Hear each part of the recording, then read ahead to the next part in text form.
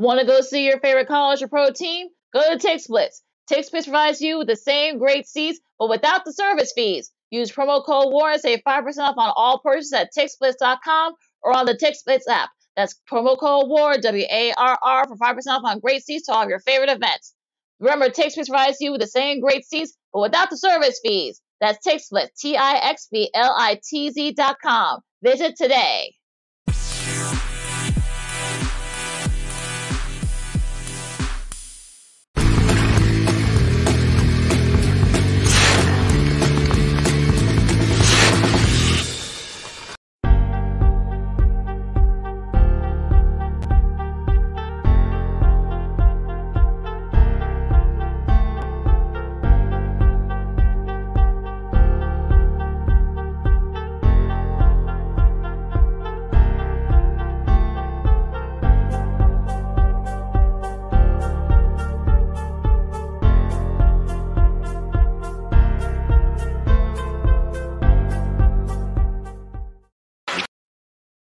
Came over from Sacramento in February in that deal that sent a couple of big names this way, including Halliburton. Here's Patrick Williams. Knocks it down. There you go, P-Dub. Io, slip, Vucevic, yes. I'll tell you what. Here's Hield on the drive, gliding inside. Tap by Vucevic to DeRozan. Lob for Levine. Couldn't squeeze it, recovers it. He'll fire a three.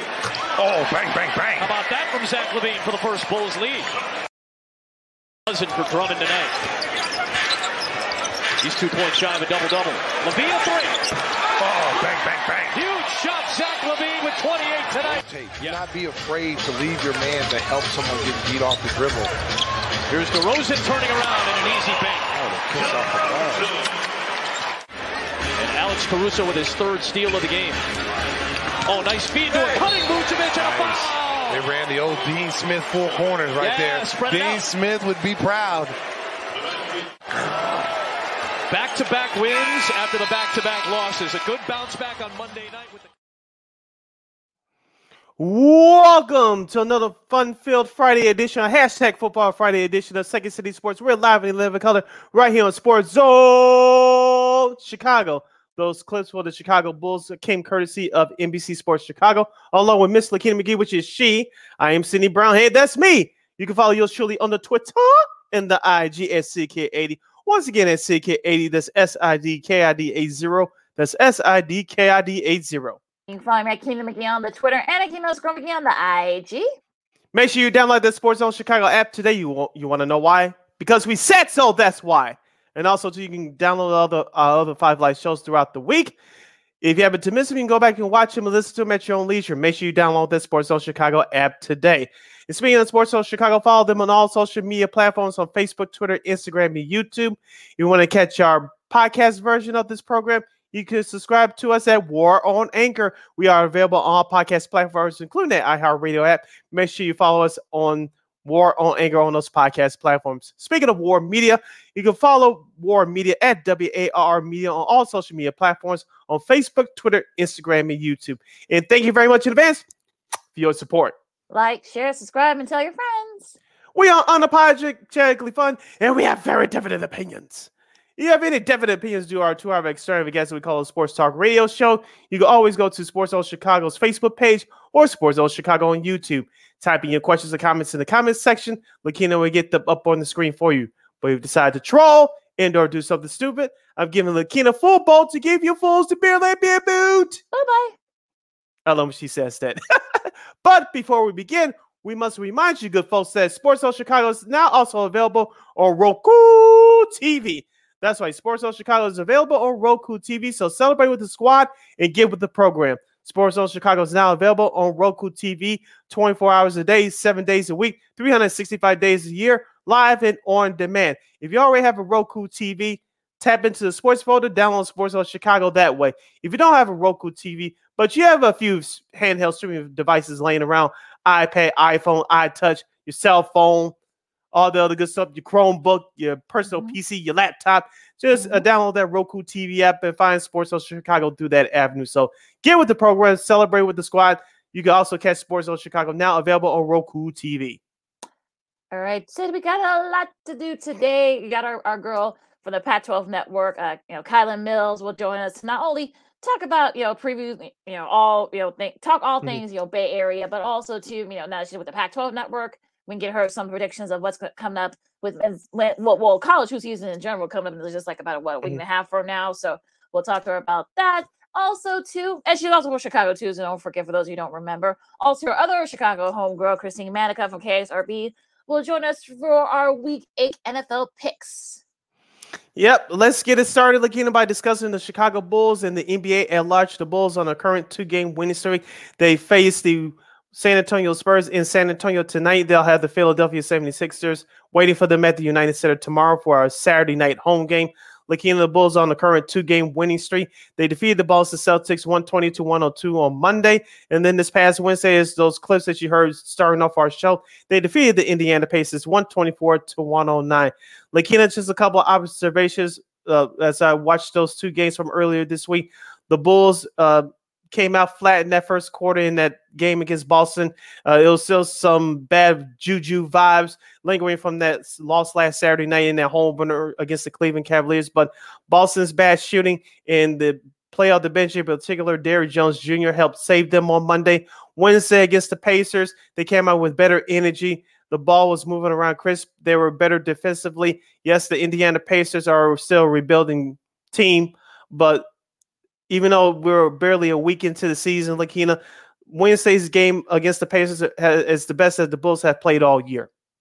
Yeah, it is. It's crazy when you talk. I saw a little bit of that game on Wednesday against Indiana. They're okay. They got some, good pieces. They got, of course, Ben, Mathurin, the rookie, and a few other guys. Buddy Hield too in a trade from Sacramento about a little over a year ago. So Tyrese Halliburton. Yeah.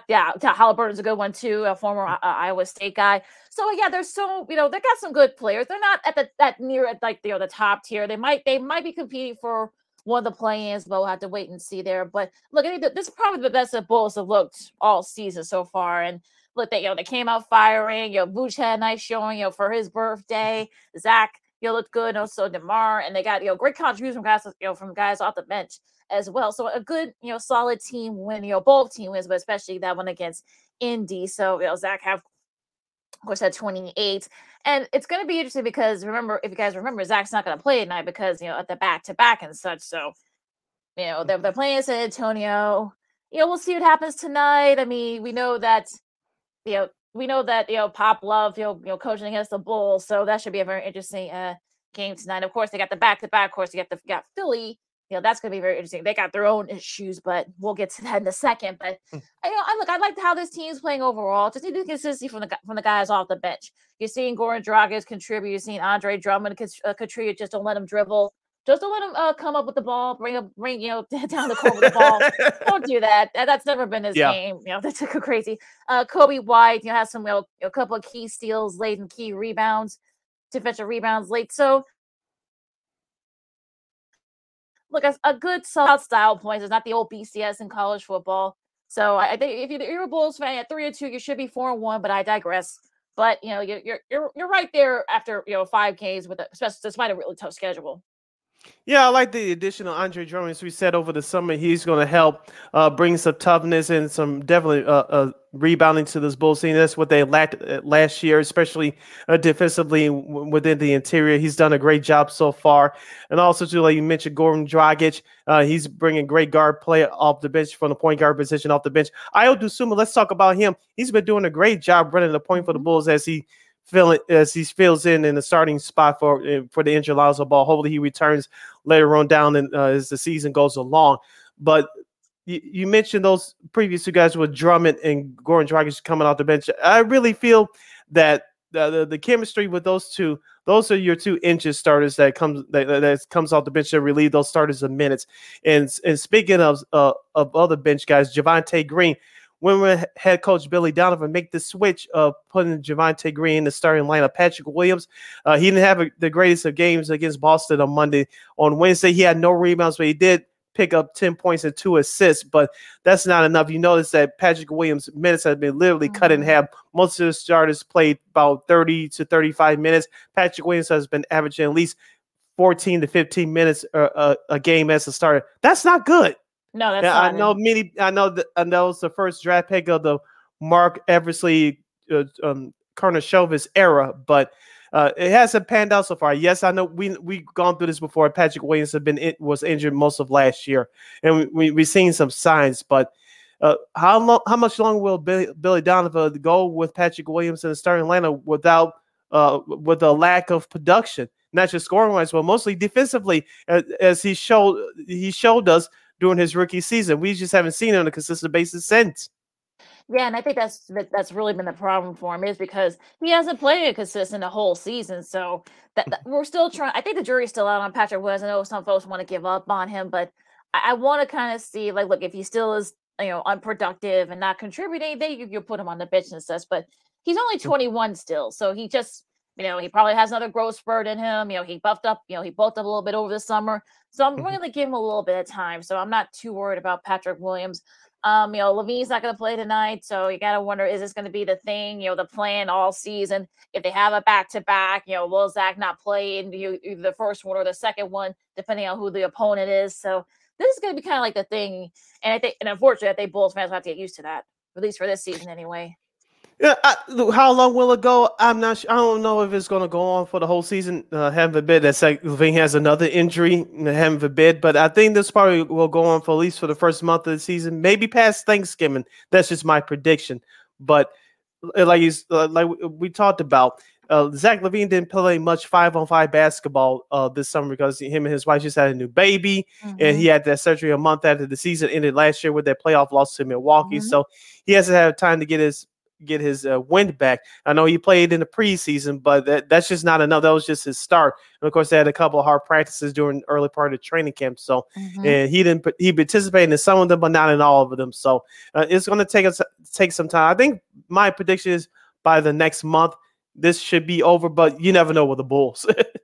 well, yeah, that's the crazy things happen in the NBA. So yeah, we'll see what happens with that. You're listening to Second City Sports on Sports Zone Chicago. Lakina McGee, Cindy Brown talking Bulls. And now we're going to go a little bit further out into the NBA. What impressed you this week? Some very interesting games and performances, Sid. Yeah, Jalen Brunson getting it done for the New York Knicks, especially during this past Wednesday's game against the Charlotte Hornets, 134-131 in overtime. I was impressed by that.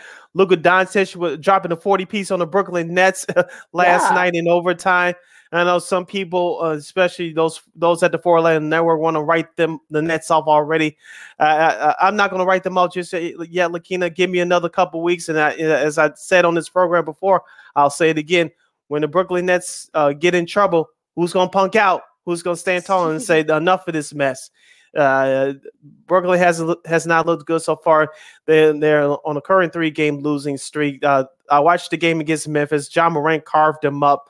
Of course, the game on Wednesday against Milwaukee, they were up by double digits at halftime. The fourth quarter came, and they simply disappeared. Of course, last night they had a brief lead against the Dallas Mavericks at home, but before losing it in overtime. So Brooklyn's looking bad right now. The Knicks are looking good right now. The Timberwolves are looking good right now. Rudy Gobert and Karl Anthony Towns, they're really putting on the show. The new NBA's version of the Twin Towers. Anthony Edwards, as we said before, he's going to take another step this year. We saw it last year in the playoffs in that series loss against Memphis. Anthony Edwards is really doing his thing right now. The Portland Trailblazers got out to a hot start, but they lost to Miami at home the other night. Now Damian Lillard has an injury to his calf. Not good. Yeah, he's going to be out, it looks like, tonight. And Phoenix had a pretty nice showing too. They pulled off the, I guess you could say, the mini upset against the Warriors, 134-25. Now, this is interesting because I think the Phoenix, they of course they lost to a professional team from Australia early in the preseason. I know Suns fans are starting to freak out, but look, Booker had 34. Guys, Klay Thompson kicked out of the game for the first time in his career. I know that was a first. Yeah, that was a first in his career that he's been kicked out of a game. But that was kind of interesting there. And also too, look, Jock Landale had a career high 17 points off the bench for them. So he's kind of become sort of like the unsung hero for the Suns. They're 3-1 right now. For those you don't know, he's a rookie from St. Mary's. I remember him because he was first team All West Coast last year in the basketball season. So that's a name that I've heard in the college hoops ranks. Now, they actually, the Warriors did bounce back. Our buddy Spiro Diaz, who we just had on the show on Monday, had a nice win against Miami. That was actually a pretty interesting game last night. Miami kept it close, but the Warriors being the Warriors. Steph Curry had 33. So yeah, he exploded in the fourth quarter last night. Did you check out that move at the 5.5 mark of the fourth quarter? He crossed up Tyler Herro. It's like, give me that little space to do my thing, and he nailed a 3-point shot. That's Steph for you. Well, that's how he does it. He doesn't really talk a lot, but he lets his game do the talking. So that's interesting too. Utah still had a nice showing as well. They're 4-1 right now. So, like I said, I don't know if Utah's going to make the playoffs, but they got some young talent. Of course, Lauri Markkanen. I think he finally has found a system that fits him. So that's a good thing there for him. But the Lakers on the flip side, they're 0-4 and they're a mess. They lost to Denver. Are you shocked? On Wednesday.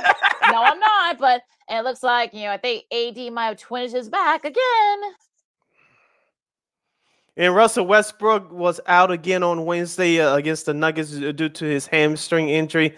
I think the Lakers may be done with him. I will say this about the Lakers. They did show up for a while against Denver on Wednesday. They were better defensively, but they ran against a better team. And this is what happens when you do not surround LeBron James with shooters. And we said this last year, Lakina. You don't have any shooters around LeBron, you're not going to win. And that's what happened last year, even despite the injuries. Oh, it's a mess out there in Los Angeles. Well, look, I mean, the Clippers, look, they were upset by OKC last night. So I think Clippers fans are starting to freak out a little bit. But I got more in them than the Lakers. Well, yeah, I mean, they're 2-3 right now, so I wouldn't worry too much about them. Kawhi is still trying to find his groove. Wall's been contributing pretty well too for the Clippers. So I think they'll figure it out. There's too much talent on that team. Now going through this weekend's schedule, starting tonight, you got Atlanta and Detroit at 6. That should be interesting. One, the battle of the young guns there. Charlotte and Orlando at 6. Cleveland and Boston. That should be an intriguing one. Philadelphia and Toronto. That should be another interesting game between these two. And the first of the ESPN Friday doubleheader, you got Indiana and Washington at 6:30. That should be a fun one. New York and Milwaukee. That should be a good one too. I'm surprised that's not on television at 7 o'clock. Yeah, you don't hear Stephen A. Smith screaming it on your television. Well, that's a whole nother issue. Continuing with the Friday schedule, the Lakers will face Minnesota and the Twin Cities at 7 o'clock tonight.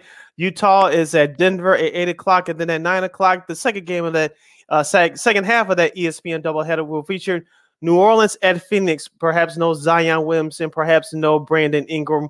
We'll see the status of those two players for tonight's game. Of course, Houston is at Portland, wrapping up the Friday schedule. On Saturday, that's tomorrow, you got Miami and Sacramento. Note the very early start time at 5 o'clock for those of you out there in Sacramento. Golden State and Charlotte, that should be an interesting one at 6. Indiana and Steph Brooklyn. Curry come home. Yeah, he'll be there for tomorrow and they'll leave. Yeah, interesting. Indiana and Brooklyn at 6:30. Brooklyn hoping to bounce back. Philadelphia and Chicago, that's 7 o'clock. I don't know if they're going to black out that game here in Chicago, but those outside Chicago can watch the. Yeah, so they'll be able to. Those of you outside Chicago will probably be able to watch that game on NBA TV, I should say. And you can still all you Bulls fans can watch it with Adam and Stacy on the call at NBC Sports Chicago, Atlanta and Milwaukee. That should be a fun one. OKC and Dallas. We'll see if Luka can stay hot. And an interesting one here all of a sudden. Memphis and Utah. That's at 8 o'clock tomorrow night. And wrapping up the weekend schedule here, so the games for Sunday afternoon. New Orleans is at the Clippers at 2 o'clock. There's a middle of the football schedule. At 5 o'clock on Sunday, we'll have Washington at Boston. That should be an interesting one. Both teams are, as of right now, 3-1 as of this broadcast. At 5 o'clock, we have the Knicks at the Cavaliers. Cleveland is started off the season hot. Donovan Mitchell is a big contributor to that, especially without their starting point guard, Darius Garland. At 5 o'clock, we have the Warriors at the Pistons as the Warriors continue their trip through the East Coast. At 6 o'clock on NBA TV for Sunday, we have Minnesota and San Antonio. At 6:30, we have Orlando at Dallas. At 8 o'clock, Houston at Phoenix. And then wrapping up the Sunday night schedule, Denver at the Lakers in a rematch from the game on Wednesday. So that game will take place, formerly known as Staples Center, on Sunday night for the Lakers. hence the early start to Clippers and Pelicans. So that's why you got that thing there. But I don't like it when it. Whoever gets the short end of the stick, they're having to play in the afternoon. That's going to be that's always very weird. But even still, that is your schedule for this weekend in the NBA. Yep. So around the corner, we'll preview week 9 of college football, and we'll give you our predictions for the 2022 edition of the World Series presented by Major League Baseball. Is between the Houston Astros and the Philadelphia Phillies. That and a whole lot more as the hashtag Football Friday edition of Second City Sports continues. I'm Sid. That's Lakina. We're live in living color right here on Sports Zone Chicago. This year, my mom got me the perfect bag for back to school. These colorful binders help me stay organized. These headphones are just what I need for studying. These new sneakers are just what I need for the new year. This jacket is a real must-have. My parents got me the skateboard I wanted. It's pretty cool. These scissors really come in handy in art class. These colored pencils, too. These new socks, they can be a real lifesaver.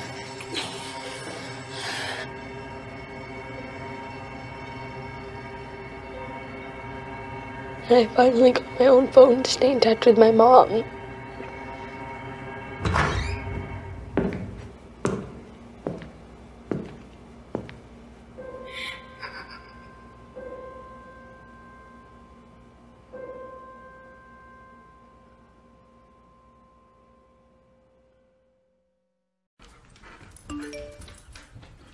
Trisha's having a sleepover tonight. Can I go? I wonder about Lucy's friends. What should I say? I know you're only 10, but one of these days a friend will offer you a drink.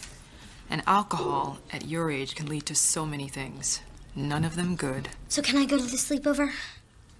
Lucy, I want you to promise me I something. finished my homework. Bigger promise. If there's any drinking, I want you to say, "No thanks, not my thing." Mom. I promise you. Your real friends won't care. Deal? Sure. Really? I promise, Mom. They really do hear you. Did you pack your toothbrush? For tips on how to start the talk, visit underagedrinking.samhsa.gov. A public service message from the Substance Abuse and Mental Health Services Administration.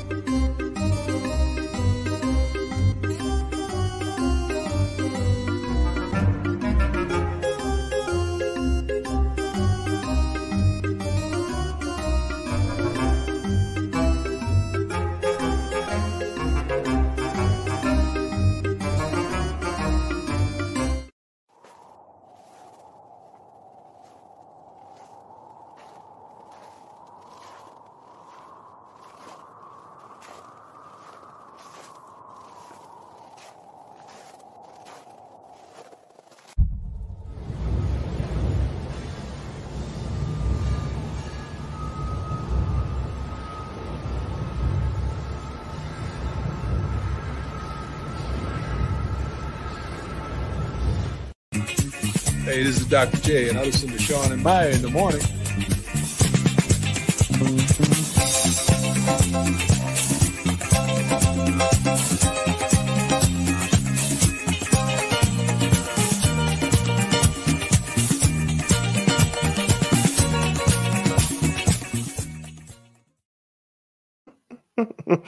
Welcome back to Second City Sports on the hashtag Football Friday edition right here on Sports Zone Chicago. I'm Sid. That's Lakina. You can follow yours truly on the Twitter and the IG at SidKid80. Once again, it's SidKid80. That's SIDKID80. That's SIDKID80. You can follow me at Keenan McGee on the Twitter and at Keenan McGee on the IG.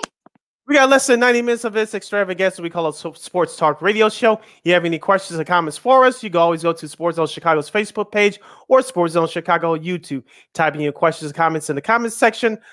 Lakina will get them up on the screen for you. Lakina, let's continue this amazing show by discussing college football as we preview week 9 in the land of the college stakes. We had a few games that it was taking place around the country last night, Thursday, for those of you listening back on the replay on our podcast. It was number 14 Utah going on the road to Washington State, defeating the Cougars 21-17. NC State, number 24 ranked team in the country, they get by Virginia Tech 22-21. And Southern Miss defeated Louisiana 39-24. Yeah, a little bit of gamesmanship there. Wazoo accuses Utah of doing that because Cam Rising, their top, quarterback, some people thought he could be a draft pick, didn't play. It was literally a last minute. Kyle Williams said that, last minute that he wasn't going to play. So they felt that the Wazoo fans felt that was a little bit of gamesmanship. I'm sure they're still talking about it over in Pullman right now. But, Utah gets a squeaks out a win on the road. Now, as far as, NC State, that was a close game, throughout. And, Vodtech had a chance to win it. And I believe it was a missed field goal, if I'm not mistaken, or I think it might have been like a missed 2-point conversion or something like that. So, but NC State again had to kind of eke out another victory, but I guess he'll take it if you're the Wolfpack, considering after what happened with Clemson a few weeks ago. All right, and tonight's schedule in the world of college football looks like this. For Friday, East Carolina at 5-3 will travel to LaVell Edwards Stadium to face a 4-4 BYU team. That's at 7 o'clock on ESPN2. And at the same time on CBS Sports Network, Louisiana Tech will play Florida International. All right, let's go to Saturday's slate for October 29th, 2022. Tomorrow morning at 11 a.m. on Big News Saturday on Fox, the Big Ten slate will feature number 2 Ohio State Buckeyes. They'll travel to Happy Valley and Beaver Stadium to face the number 13 ranked team in the country, the Penn State Nittany Lions. Ohio State 7-0. 4-0 in Big Ten play, while Penn State checks in at 6-1, 3-1 in Big Ten play. Ohio State is a 15-point favorite on the road. C.J. Stroud, 28 passes so far this season. Nate Singleton, the big running back for Penn State, he has 7 rushing touchdowns off of 561 total rushing yards. Lakina, I would say that Ohio State is on upset alert, but I don't sense it here. I know it's going to be a great atmosphere there for a noon start, a rare noon start for that program in recent years, but it could be kind of sort of close, but I think Ohio State should roll in this one. Yeah, I think Penn State will keep it close, but I think the rushing yards, the rush defense isn't very good. So if you're Ohio State, I would say Mayan Williams, who's one of your top running backs. I think you just give him the ball and just go to town. Now as for Penn State, I would say Nate Singleton, give the ball to him and perhaps maybe try to keep Nicholas Singleton, I should say. I would say run the ball and try to keep C.J. Stroud and that offense off the field. That's going to be the key here. And I think it's really going to be Penn State's defense. Can they kind of keep C.J. Stroud, Mayan Williams, and that Buckeyes offense on their toes? I think that's going to be the key here. And also, too, for the Nittany Lions, their defense has to be disciplined and force a couple of turnovers and sack Mr. Stroud perhaps 2 or 3 times. If they could do that, they'll have a chance to pull out the upset. At 11 o'clock on ESPN, we had number 7 TCU traveling to Puskar Stadium in Morgantown, West Virginia, to face the 3-4 West Virginia Mountaineers. At the same time on ABC, 4-3 Notre Dame, the Fighting Irish will travel to Syracuse to face the number 16 ranked Orangemen. Notre Dame 4-3, Syracuse 6-1. Tough loss for Syracuse last week at Clemson. Want to go back to that TCU West Virginia. I know West Virginia, a lot of people thought that they would probably be right near the middle of the pack. They're 3-4 right now.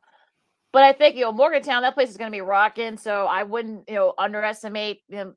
I wouldn't underestimate the Mountaineers. I mean, they actually have the sort of they got the crowd behind them. So TCU, I'm not saying they should be on upset alert, but I'm saying that they should, don't look past the Mountaineers. That's all I will say. Is Syracuse, we'll see how their mindset is. I mean, they should have ran the ball more in that game against Clemson. That was sort of you have one of the top running backs in the country. So, in Estemi, so in Audric Estemi. So I don't know why they didn't run the ball, but I digress. But we'll see what their mindset is after that tough loss to Clemson. At 11 o'clock, Syracuse is a 2.5-point home favorite. At 11 o'clock on the SEC Network, 4-3 Arkansas will travel to Jordan-Hare Stadium to take on a struggling 3-4 Auburn team. And at the same time on FS1, Oklahoma will travel to Trice Stadium to take on Iowa State. Oklahoma 4-3, Iowa State 3-4. Should be interesting, though. I mean, it looks like Oklahoma might be starting to kind of find their groove a little bit. Iowa State has a pretty solid defense, so we'll see how that goes. Now, Boston College and UConn at 11 a.m. No, basketball season has not started yet, folks. So, this is the old basketball rivalry from the Big East. So we'll see what happens there. Georgia Tech and Florida State, of course. Tech, trying to kind of keep things sort of afloat as they're looking for a new head coach. Florida State, they kept the close against Clemson, but they just couldn't pull off the upset. But we'll see how they are. That's at 11 a.m. on the SEC Network. Miami and Virginia, ESPN 3. I think that's about it for the top noon games. Starting with the afternoon games at 2:30 on FS1. You got Oregon and California. That should be an interesting one there. California, Oregon, they got a little extra spring there stuff from the win against UCLA. So, but Cal, we'll still see how they are. And they got the annual. They don't call it the I forgot what they call it. The Florida Georgia game. The world's outdoor cocktail party. Yeah, they don't call it that anymore. They just call Why it. Why not? Well, I don't know. I guess it encourages drinking and whatnot. I don't know. It's just some weird thing like that. They haven't done that in years, but some people there still do it. But Florida, Georgia, that's their annual trip, annual meeting in Jacksonville. It's at 2:30 on CBS. At 1:30 on the Big Ten Network, 4-3 Rutgers will travel to Huntington Bank Stadium in the Twin Cities to take on a 4-3 struggling Minnesota Golden Gophers team. Minnesota's favored by 2 touchdowns, 14 points to be exact. Lakina, the Golden Gophers, I've been behind them all year. They looked bad the last 2 weeks. On prime time last week, they got smashed by Penn State. The week before, they got dominated by Illinois and Champaign in the second half. Tanner Morgan must step up for Minnesota to right the ship. I think they will. They'll improve their record to 5-3. At least you got to get back to being respectable, and this is a great week to do that. We'll see. Should be a good one here. Last time they played was actually a pretty good game, so we'll see what happens there. To the Big 12, we got OK State, Kansas State. Kansas State, at number 22. That's at 2:30 on Fox at Bill Snyder Family Stadium, and this is gonna be interesting. Because as it is with the Big 12, it's all about offense, but it's gonna be defense. OK State made some big stops against Texas last week. K-State, coming off that loss to TCU, so it's gonna be interesting to see how this goes. Yep, Kansas State is favored by 1.5, and the over/under total is 56. So Vegas is expected some offense to be displayed in that one. We'll see what happens in that contest. At 2:30 on ABC, number 17 Illinois. No, this is not a typo, folks. The Fighting Brett Bielema, the Fighting Illini, will travel to Lincoln, Nebraska to take on the Nebraska Cornhuskers. Of course, Illinois 6-1 overall, 3-1 in the Big Ten. While Nebraska, with their coaching change, 3-4 overall, 2-2 in the Big Ten. What gives here? Illinois is favored by 7.5.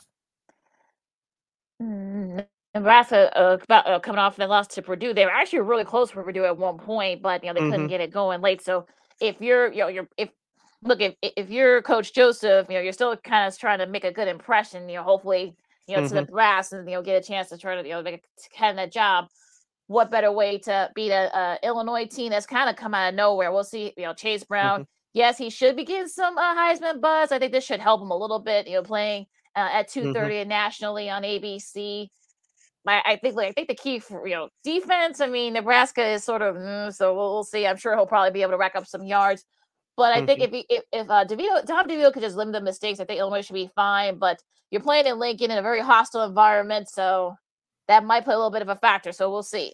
Yeah, the Illinois defense must hunt down Casey Thompson, sack him about 3 times, and create a couple of turnovers. If they could do that to complement their running game, which should be on point, Illinois should come out with the win.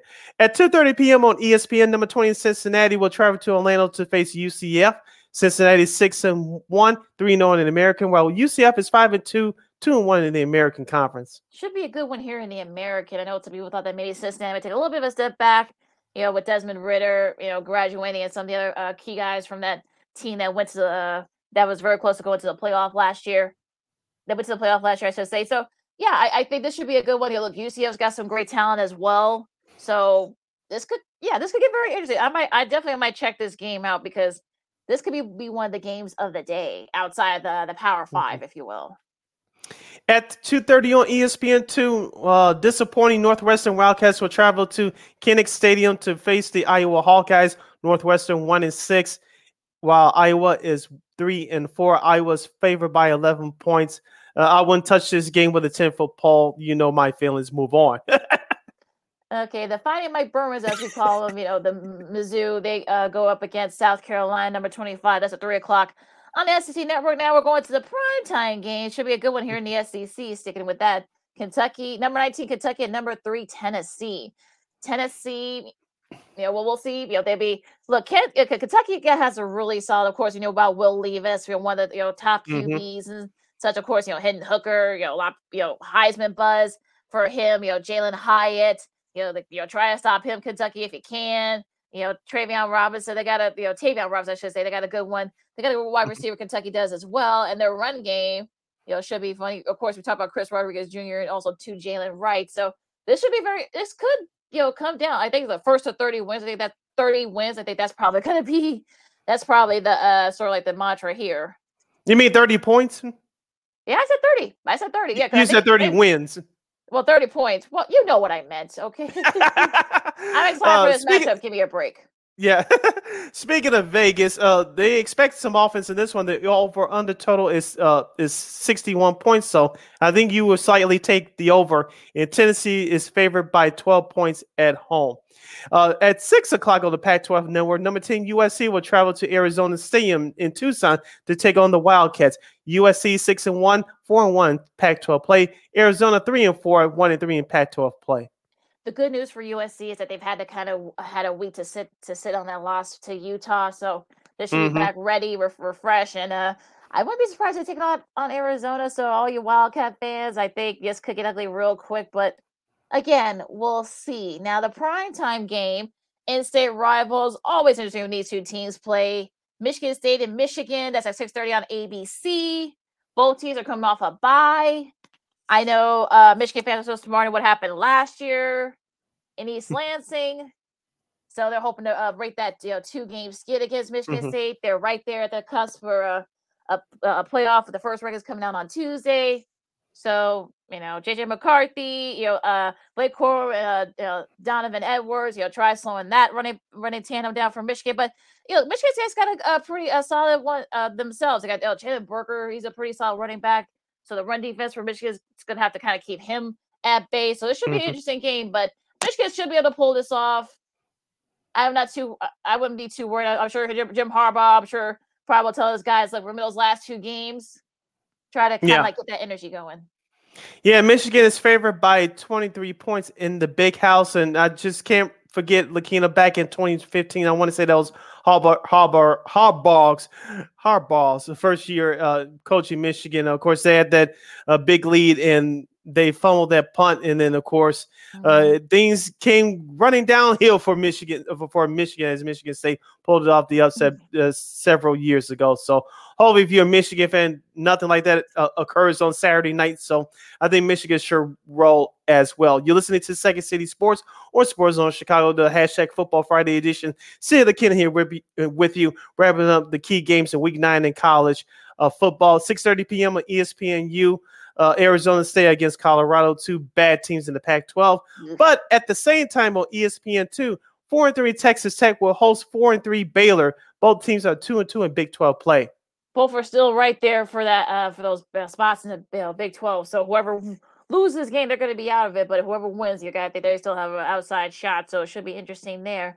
Number 15, Ole Miss against Texas A&M. Of course, Ole Miss smarting from that loss last week in Texas A&M. Some people are already saying that Jimbo Fisher should be on the hot seat. So we should see what happens here. That's going to be on SEC Network at 6:30. Pittsburgh at number 21, North Carolina at 7 o'clock. That's going to be on ACC Network. Stanford and UCLA hoping to bounce back from that loss to Oregon. That's one of the late games at 9:30 on ESPN.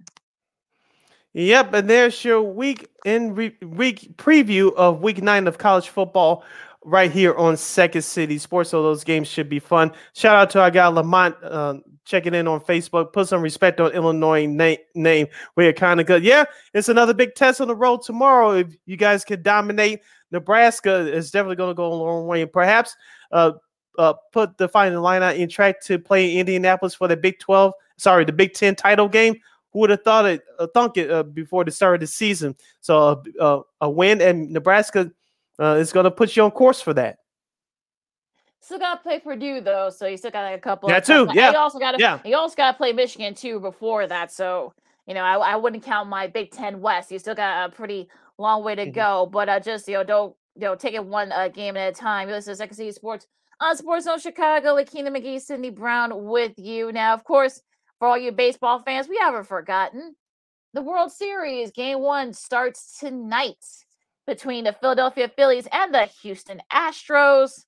We talked a little bit about it, on Monday. Go back and listen to it, but we're going to go a little bit more in depth here since it starts tonight. It's going to be very interesting, in my perspective, because Phillies playing with house money. Rob Thompson came out of nowhere. Interim. Now he's led his team to the NL title and the World Series.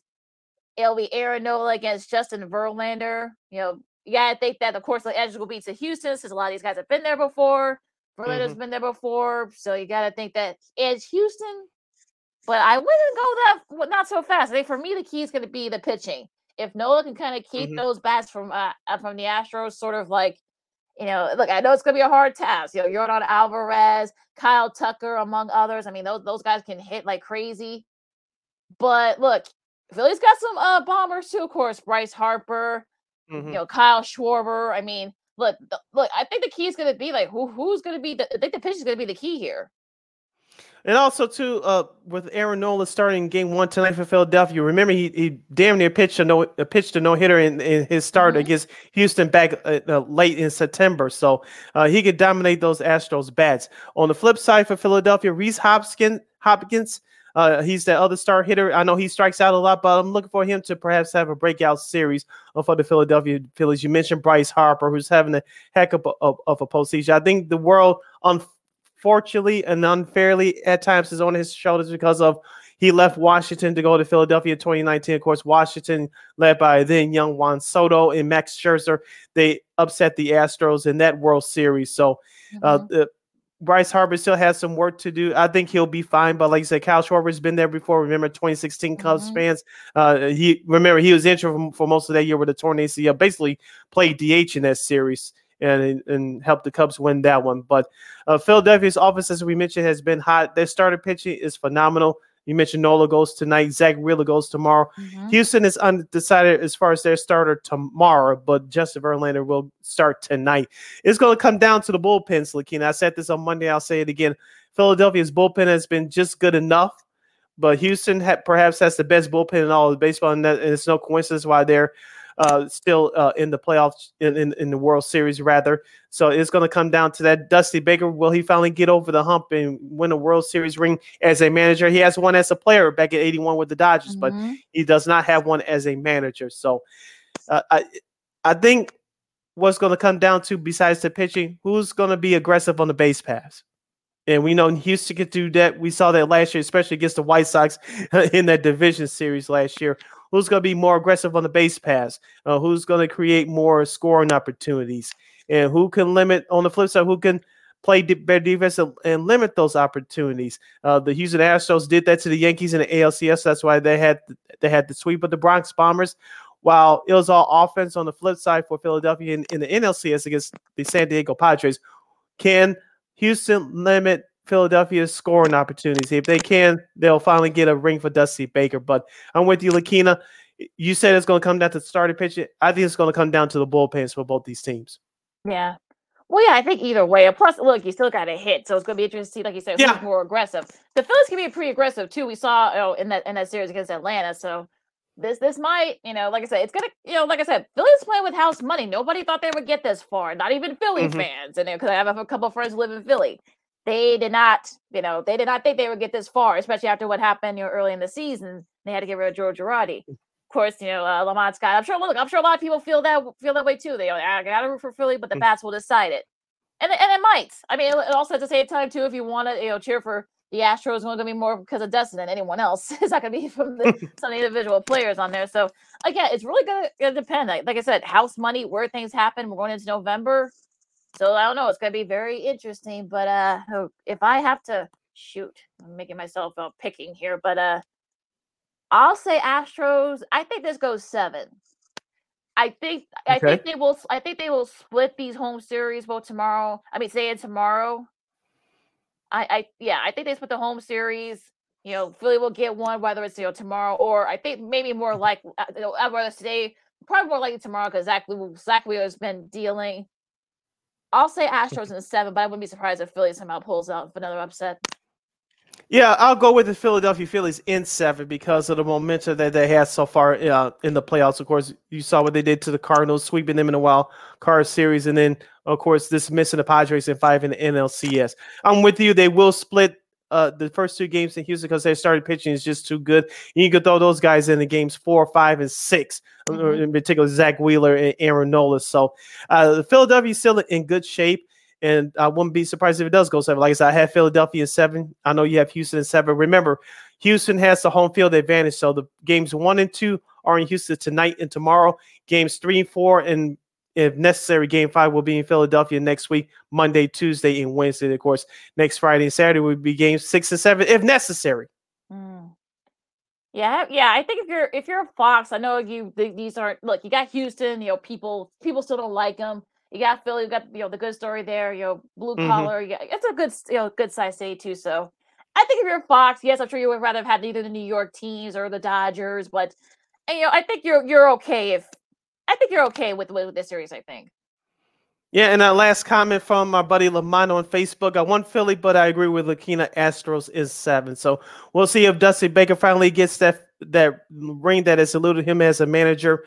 And this should be an exciting series. It starts tonight at 7 o'clock p.m. locally, and nationally, I should say, on Fox TV. Stay tuned for more sports and more fun as #Football Friday edition of Second City Sports continues with our homegirl Kylie Mills from the Pac-12 Network and Locked On Warriors, and our homegirl Christine Manica with her Week 8 NFL picks. I'm Sid. That's Lakina. You're listening to Sports Zone Chicago. This year, my mom got me the perfect bag for back to school. These colorful binders help me stay organized. These headphones are just what I need for studying. These new sneakers are just what I need for the new year. This jacket is a real must-have. My parents got me the skateboard I wanted. It's pretty cool. These scissors really come in handy in art class. These colored pencils, too.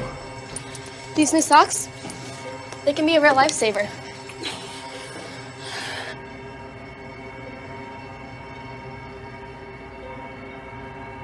And I finally got my own phone to stay in touch with my mom.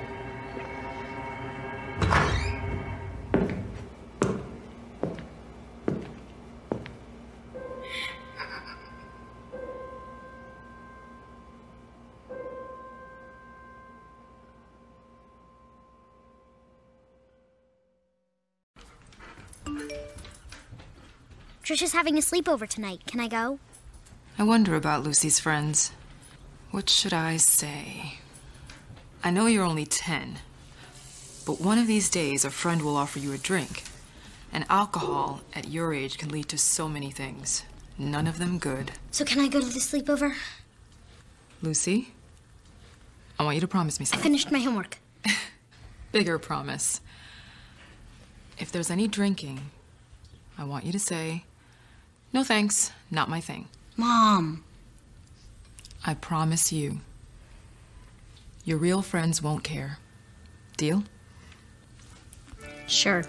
Really? I promise, Mom. They really do hear you. Did you pack your toothbrush? For tips on how to start the talk, visit underagedrinking.samhsa.gov. A public service message from the Substance Abuse and Mental Health Services Administration.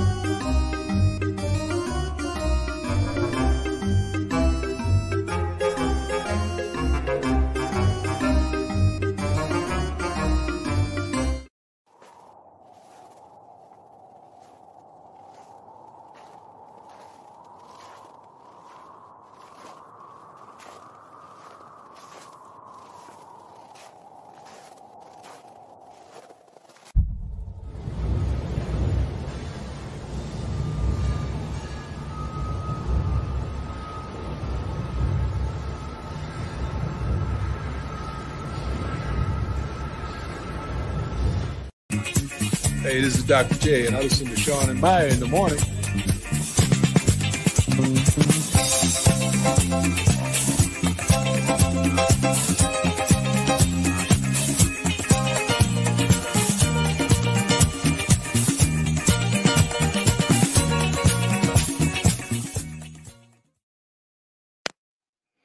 Welcome back to Second City Sports, the hashtag Football Friday edition for hour number 2 right here. We're live in living color on Sports Zone Chicago. I'm Sid, that's Lakina. You can follow yours truly on the Twitter and the IG at SidKid80. Once again, at SidKid80, that's SIDKID80. That's SIDKID80.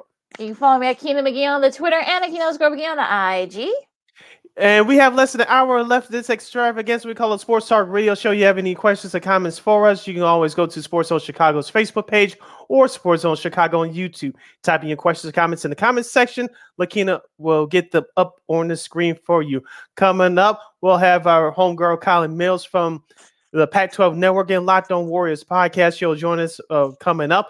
And later on in the hour, we'll have Christine Manico with her Week 8 NFL picks. Lakina, as we await Kylan, let's talk about last night's Thursday night football contest as we talk about a little bit of the National Football League for a few minutes. The Baltimore Ravens and the Tampa Bay Buccaneers did battle last night in Raymond James Stadium. The Baltimore Ravens improved their record to 5-3 with a 27-22 victory over the Tampa Bay Buccaneers. Of course, Tampa Bay is now 3-5 on the season. Baltimore improves their record to 5-3. Lamar Jackson, 27-38, 238 yards and 2 touchdowns. His quarterback rating was a stellar 104.9. In the running back department, Mr. Edwards have 11 carries for 65 yards. And Mr. Likely in the receiving department for Baltimore, 6 catches for 77 yards and a big touchdown. Kenyon Drake had 4 catches and also a touchdown. Yeah, Likely was definitely the player of the game last night. He stepped in when Mark Andrews got hurt with a shoulder injury, so he had to step in. Of course, the rookie out of Coastal Carolina. If you guys remember the Chanticleers, I remember him, saw him a couple of times in college. But yeah, he was kind of showed. Look, he helped that key touchdown in the first series in the first series in the second half for them. And look, that's sort of helped them turn the corner. I think the Ravens realized, because they had to let a couple of points on the board, that the Bucs can't score. So, that sort of helped them. Defense kind of kicked it up. I know that Gus Edwards got hurt and also too, Rashad Bateman. So, Likely was definitely the unlikely hero, if you will, for the Ravens. And the defense, definitely had, stepped a little bit late. Now, as far as the Bucs, look, you take the win of your Baltimore. You're 5-3 now. You get a few days, you get about a week and a half off for your next game, so you don't have to worry about that, and everybody can heal up. Now, as far as the Bucs are concerned, you don't know what's happening. I know the news about Tom Brady and Giselle. They've officially finalized the divorce. So you got to think that played a little bit of a factor too. As our my friend, our buddy Jay Washington said, who was a comedian out in LA, he said this could only go 2 ways. Now the divorce is finalized. Either I'm talking about Brady, either he, stays up the rest of the season, or probably has his best numbers in years. Those are the only 2 ways that they can go with that. So we'll see if we'll talk about it on our next segment with Christine, but there's a matchup that's coming up in the NFC South that could be for first place. So who would have thunk it? We'll get to that. Like I said, we'll get to that in a few minutes, but the Bucs, hopefully can figure it out. I mean, not just that. I know Shaq Barrett, I think, tore his Achilles, so he's going to be done for the year. I don't know what else. I don't know what the answer is if you're the Bucs. I mean, there's just too many things happening. Whether it's inside, outside, guys are still in the Super Bowl hangover. I don't know. Yeah, here's the thing with Tampa Bay. We all can blame Tom Brady for having the lack of focus, and whoever we thought that we had those words coming out of our mouths, but it's a lack of focus with Tom Brady. Of course, a couple weeks ago when they were in Pittsburgh, he attended a wedding of Robert Kraft, and usually if you're a road team going in of the night before, you basically on lockdown. You can't get away with it. And of course, we all know what happened during training camp. He had those basically 2 weeks off, but the defense, as we said, Lakina, you can bend it before it breaks, but the offense for Tampa Bay has been struggling all year. They haven't got anything going. Because remember, Leonard Fournette, who has had his moments so far this year, he came into camp out of shape. And so there's a lot of funky things are going on around. Of course, I remember our girl Christine said that Tampa would miss the playoffs. I asked her, "Are you sure?" She said, "Yeah, too much drama." That prediction may come into fruition. Now you're 3-5.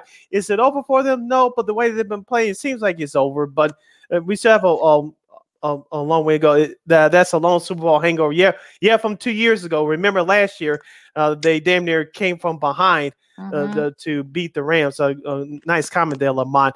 But it's just something's not right with Tampa. I think it's fair to question that Brady's all in, and I don't think he is. Well, and also, too, he's now the most sacked quarterback in NFL history. So I honestly, we know the O-line was going to have issues. Of course, Ryan Jensen got hurt, and a couple other guys got hurt, and one of their key guys left. So they were going to have problems even before then. Now the defense is having issues. Barrett, who's probably their best defender, or one of their best defenders, he's done for the year. Mm-hmm. I don't know what else you can say at this point if you're the Bucs. I mean, Vita Veal, of course he's going to be, forever in lore because he sacked Tom Brady, to break that record. But he needs to do more. And all the other guys, they got some young guys on there. Look, you got, Devin White, but you got Avila, but you got a lot of other, kind of like guys that just aren't stepping up. And that's been another problem for Tampa. So if you're Todd Bowles, you're the onus is on you. And I know that some people kind of bring up, they miss Bruce Arians. It's a little bit, bigger than that. I think head coach Todd Bowles has been put in a tough position. Of course, the standards were raised when they won the Super Bowl 2 years ago, and Bruce Arians was the head coach. We know that Brady and Arians didn't get along, and Todd Bowles has to be the peacemaker in all this. But he's been put in a tough position. Oh, you got to be like Bruce Arians and win a Super Bowl. You got to be how you going to walk around eggshells around Brady and this and that. Mm-hmm. And I think it's been unfair. But Todd Bowles has been around the block before. He coached in New York with the Jets, almost got to the playoffs his first year before things fell apart. The next couple of years, he got the axe, but he has a better talent around him that's just not performing right now. So it's just little bits and parts of why Tampa Bay is not performing up to par right now. Well, I think if you're Leonard Fournette, you can't blame it on him. I know, we all made fun of him for coming to camp, overweight, but he's actually been pretty solid for the Bucs. So you wonder, like, should he be getting the ball a little bit more and whatnot? Julio Jones has been MIA. I know he's been hurt the last few weeks, but one of the reasons why you brought him in is so that, for Brady to have extra targets. Unfortunately, he hasn't been able to stay healthy. So I don't know. I feel like, the thing here with Tampa, can they right the ship? Sure. They still got time to do it. That's still a very winnable division, but can they and will they execute? That's a whole different thing. Yeah, can they? They can, but the way that they've been playing over the last few weeks, they don't give you much confidence. At least with a team that's struggling, at least they're trying. You see signs here or there. I just don't see it with Tampa Bay right now. I don't. Now, on the flip side for Baltimore, they have a pretty easy schedule in terms of the records of their opponents until the end of December when they had to face Cincinnati. I know they had their own injury issues we'll get to in just a moment, but Baltimore can almost run the table and win the AFC North. Yeah, they can. I mean, they got they got the Saints, at the Saints. They got the Panthers, the Jags, the Broncos, the Steelers, and the Browns. I know that Deshaun Watson will be back by then. They've got a bye. They already had their bye. I think they haven't had their bye yet, but no, their bye is cut up after the Saints game next week. So, I think you got look if they don't screw up offensively. Greg Roman, I'm talking to you. I think they should be okay. I think run the ball when you need to and when you have to, and then pass the ball and let Lamar, be Lamar and such. I think John Harbaugh needs to sometimes put his foot down and say, no, you know what? No, we're not doing that. So if he may have to put his foot down with some of the offensive plays and such, but if they can kind of get it together there, use the bye week that's kind of after the Saints game to kind of like adjust some things. I mean, they should be okay in the AFC North because everyone else is struggling. Cincinnati struggling. We'll get to them in a second because they got a big injury. The Browns, they've got their own issues and such. So they should be okay. Yeah, Baltimore should be okay. Lamar Jackson, as we mentioned, he had a very good performance last night, 104 quarterback rating. It looks like he's starting to get into form. Of course, remember, he missed most of last year due to COVID and other various injuries. So Baltimore should be able to get on a roll in that AFC North and take control of the division. We mentioned Cincinnati with their injury issues. Pittsburgh is rebuilding. Cleveland, they think they're still hanging around till Deshaun Watson returns in a few weeks. So it's a division for Baltimore to lose. And that victory, big victory on the road last night, will probably go a long way if they do what they're supposed to do. I think that's been a thing. When you think that they should do what they're supposed to, they don't. And when they think that they don't do, they actually do. So, that's just how it's a weird, I guess, but that's football for you. You listen to Second City Sports on Sports Zone Chicago, the Kingdom McGee, Cindy Brown with you here. Talking some NFL now.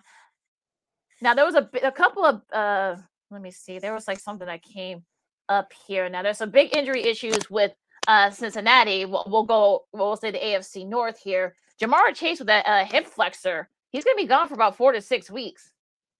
That's a big loss if you're the Bengals. So, can they, get it together? Is it the Super Bowl hangover is real? They've had their struggles. They're still right there in that division, but Chase's injury, you got to think that's a big deal. Yeah, I know he had a slow start to the season right here in 2022. I know Tyler Boyd has picked it up the last couple of weeks. Of course, Joe Burrow came off of a career game last week, throwing for near 500 yards. And now that's going to be a big loss. Everybody is going to have to pick it up, especially in the receiving department, not just Tyler Boyd, with T. Higgins as well. So Joe Mixon, the running back, he has to pick up a little bit more. It's going to have to be a group effort. And Jamar Chase, we saw last year on Cincinnati surprise run to the Super Bowl, that he picked up a lot of coverage, especially late in the year, which opened up the other guys' names I just mentioned. So that's going to be a huge loss for Cincinnati. And right now, Joe Burrow, that offensive line is still suspect at times. So now you expect teams like Cleveland and everybody else that's going to play them going forward to hunt down Mr. Burrow a whole lot more now with that number one target on the shelf. Yeah, that's going to be a big thing there. Of course, going to the Bears. A big trade, went down, and Robert Quinn, who we all I think were predicted that the Bears were going to trade him at some point. He ended up going to Philadelphia. They get that extra pass rush help, which they do need. That's probably one of the few weaknesses for Philly. And they get a 4th round pick. Now the Bears are gonna take some of Quinn's salary for this year, and of course the Eagles will pick up his salary for the rest of the next 2 years of his contract. Now, what do you think about that trade? I mean, I know some Bears fans I heard some of the pundits say, well, they probably should have gotten more, but I think the fact that they had to take some of that money, I think they probably had to eat up some of that salary for this year. I think that's probably why they couldn't get a second round or a third round like some people were predicting. So what do you think about that trade? I thought it was a fair trade. So we talked about over the summer, Lakina. The Bears, you know that they wanted a second round pick or a third round pick at best, but that was Robert Quinn's true value around the league. He's an older player. Those 18.5 sacks should be nothing to sneeze at, but he's not in his prime anymore. And so you saw that true value of what he was worth to the open market. Philadelphia decided to take a chance on him, and I think they're going to be rewarded. Like you said, Lakina, the Bears, they weren't in salary cap help, but they like you said, they're going to have to take some of that salary, and that's what's happening right now. They're going to have more salary cap room as the offseason goes on. We have our guest, our homegirl from Chicago. She's doing big things now for the Pac-12 network. We loved her when she joined us last year around this time. So it may be a kind of a tradition thing, like, around Halloween. Maybe we'll see what happens with that.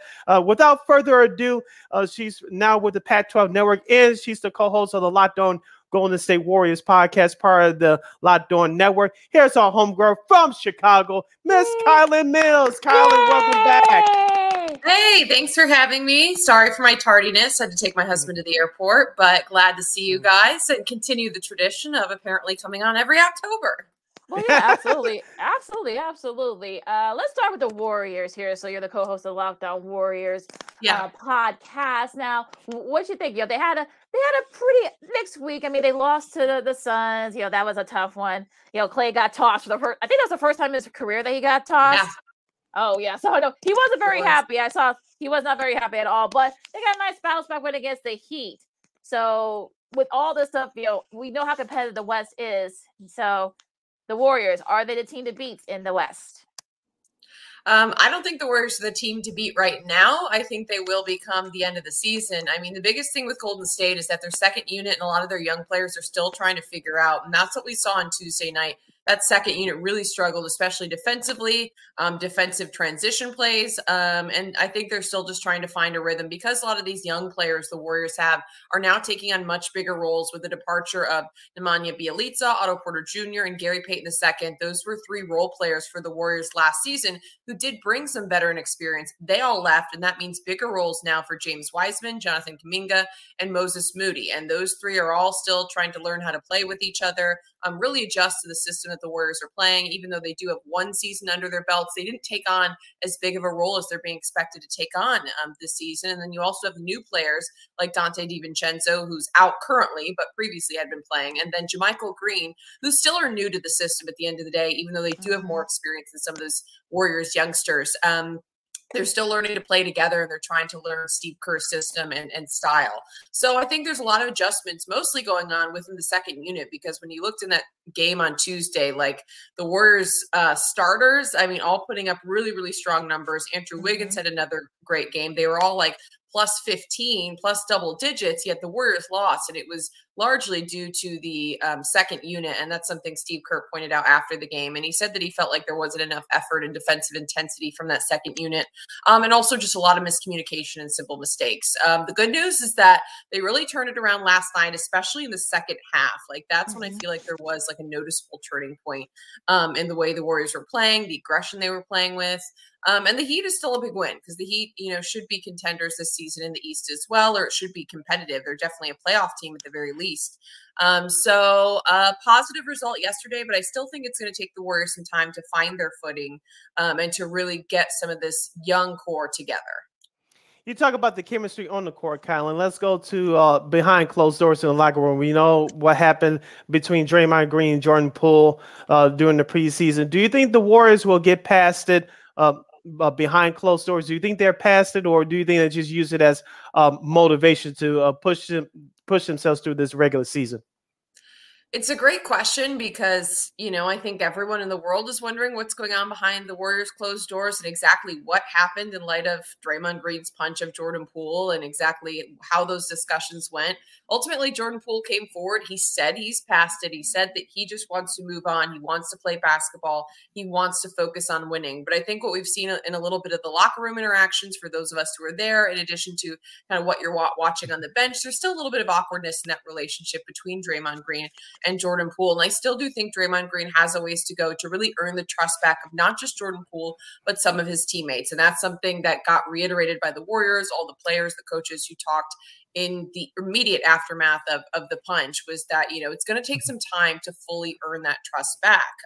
So it doesn't happen overnight. I think that everyone is on the same page and that they want to move forward, but it's still going to take some time for things to be, 100% back to normal. But I think that what the Warriors are focused on doing right now is not letting that focus their play on the court and to make sure that that chemistry on the court is still as strong as it has been the last several seasons.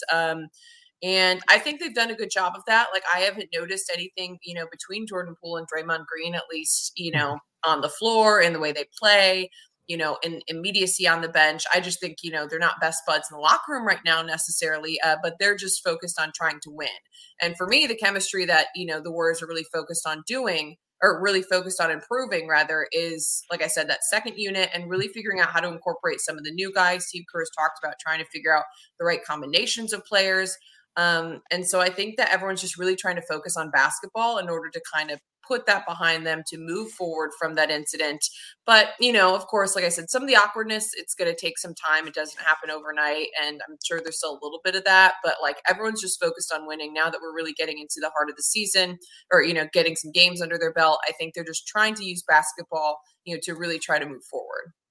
Well, and Poole got that nice, sweet new contract too, so I'm sure he probably definitely wants to put that. Yeah, he wants to put that behind. And now Steph Curry has, he had a great summer.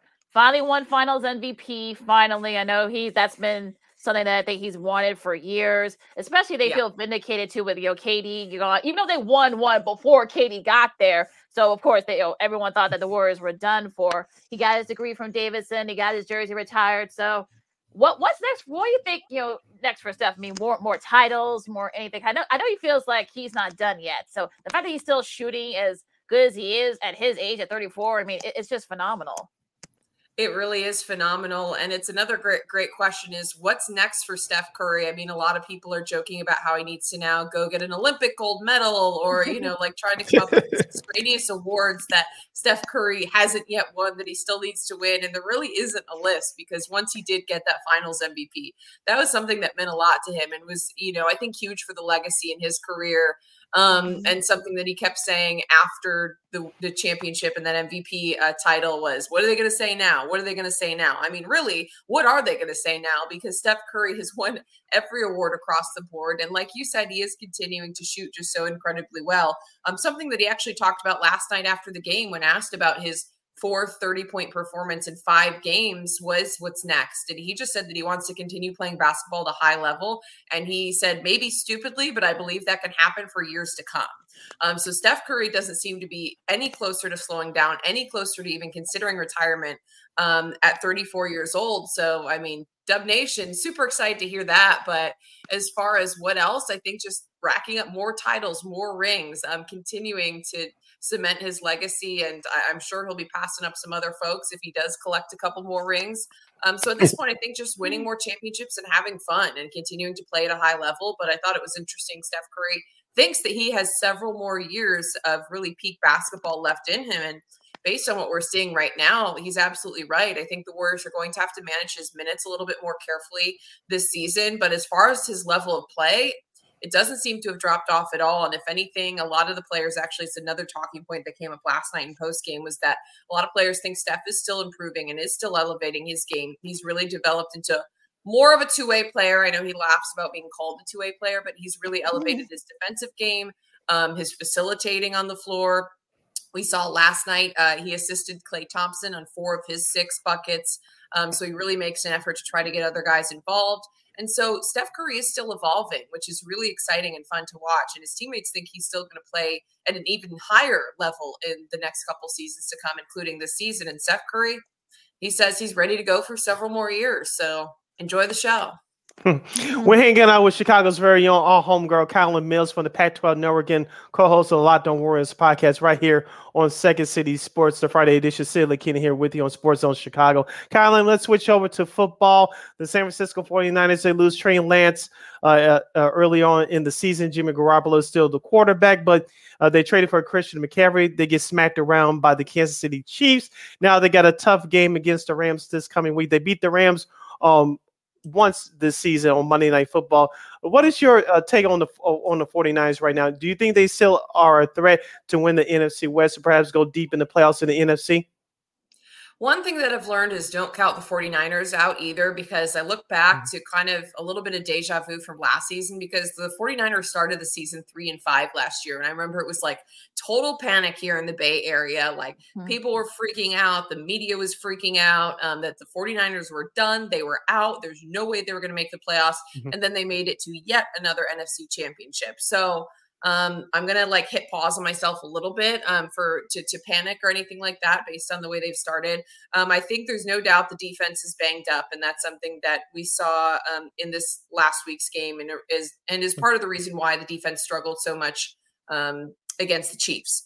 As far as moving forward, I think that it's really exciting to have Christian McCaffrey in this offense.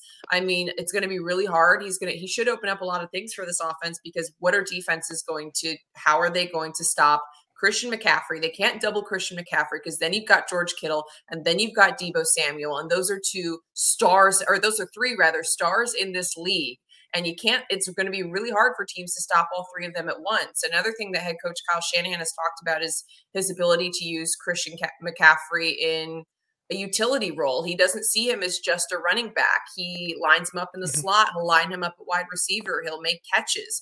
And that's something kind of similar to Deebo Samuel. And when you have two players who are so dynamic like that, you never know where they're going to be on the field, where they're going to go. I think that a lot of the short pass game will open up for Christian McCaffrey as well as a result of all these weapons around him.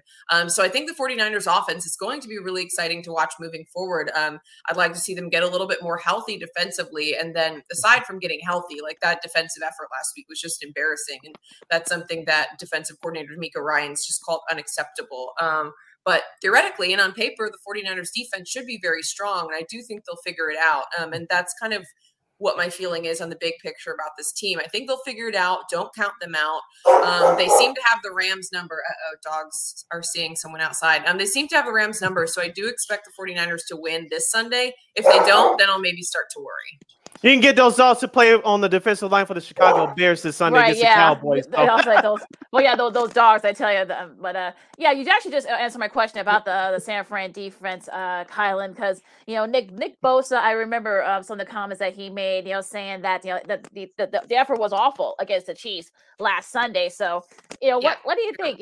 Is it health? Is it just because they had the consistency of it? So what do you think is wrong? Because they're actually one of the top defenses in the league, but I guess Pat Mahomes kind of just threw the ball like crazy. The running backs for the Chiefs just ran all over the 49ers defense.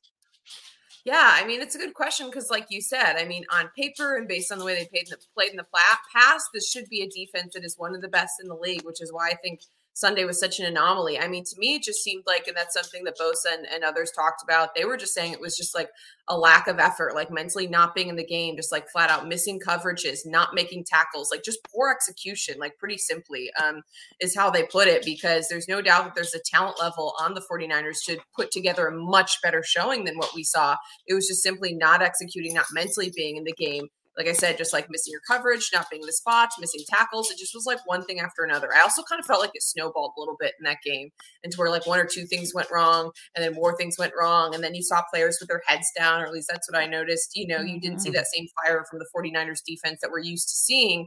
And then, once you get down on yourselves, I feel like they kind of checked out.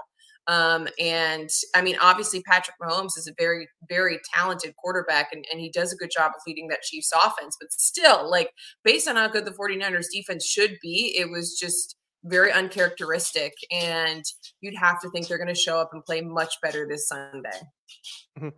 Heading down the home stretch with our homegirl, Kylan Mills, from now the Pac-12 Network and co-host of the Locked On Warriors podcast right here on Second City Sports, the Friday edition of Sports Zone Chicago. Sid Lakinga hanging out here with you. Kylan, let's get to the fun stuff. We have you. Last year, you were covering the Warriors on their championship run. You traveled to the city of Boston to cover their series. Cover that series. How did the city of Boston treat you, and what was that experience like in the city of Boston, and then coming back to San Francisco to cover that parade? Oh, yeah. Wow. The Boston experience. You're going to take me back a little bit. It was interesting. So not going to lie, the fans were pretty fiery. They were what you hear that Boston fans are like, but I still wasn't ready and wasn't expecting it. Mm-hmm. I know, for example, so my husband also works in sports media. He works for KPIX for the CBS affiliate here in San Francisco. He was doing a live shot out in the crowd outside of, I can't remember which game it was, but outside of TD Garden before one of the games, maybe like a half hour before tip.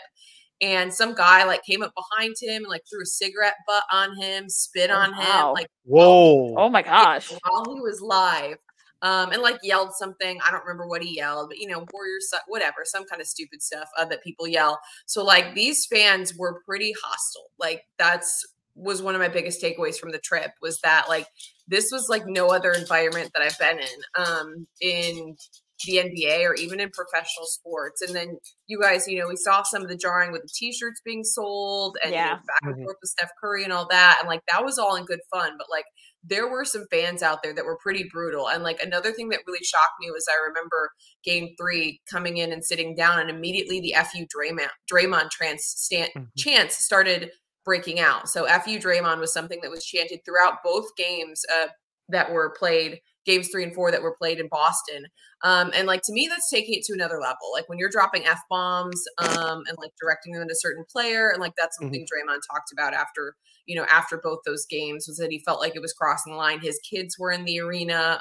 There are children in the arena. So like, to me, it was like definitely taken up another notch of anything I'd ever seen. And to me, a little bit over the line. I mean, like I said, when I talk about what happened to my husband, or like I said, these chants where there were F-bombs being screamed, like it was just something I've never experienced before. Literally the entire stadium is just yelling F you to one person using the expletive. And it was just pretty wild, to be honest.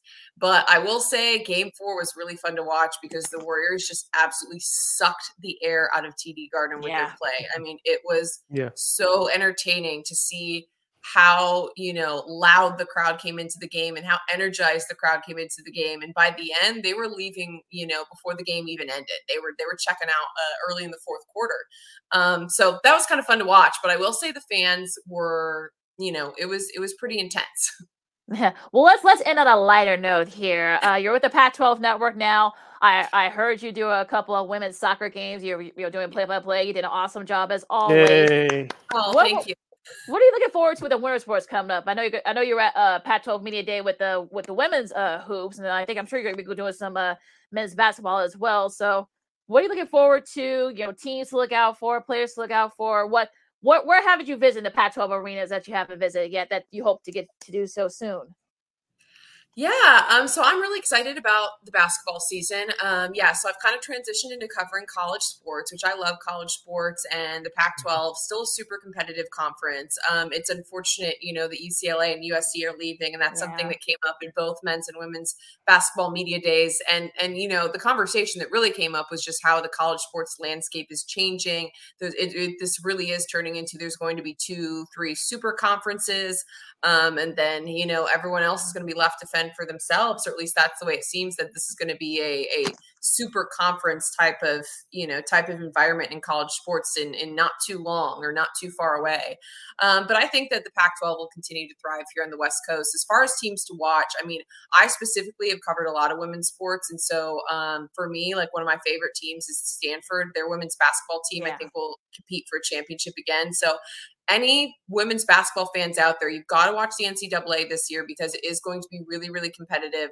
Stanford absolutely should run it back. They've got 2 All-Americans and Pac-12 Players of the Year, one named by the media, one named by the coaches, and Cameron Brink and Haley Jones.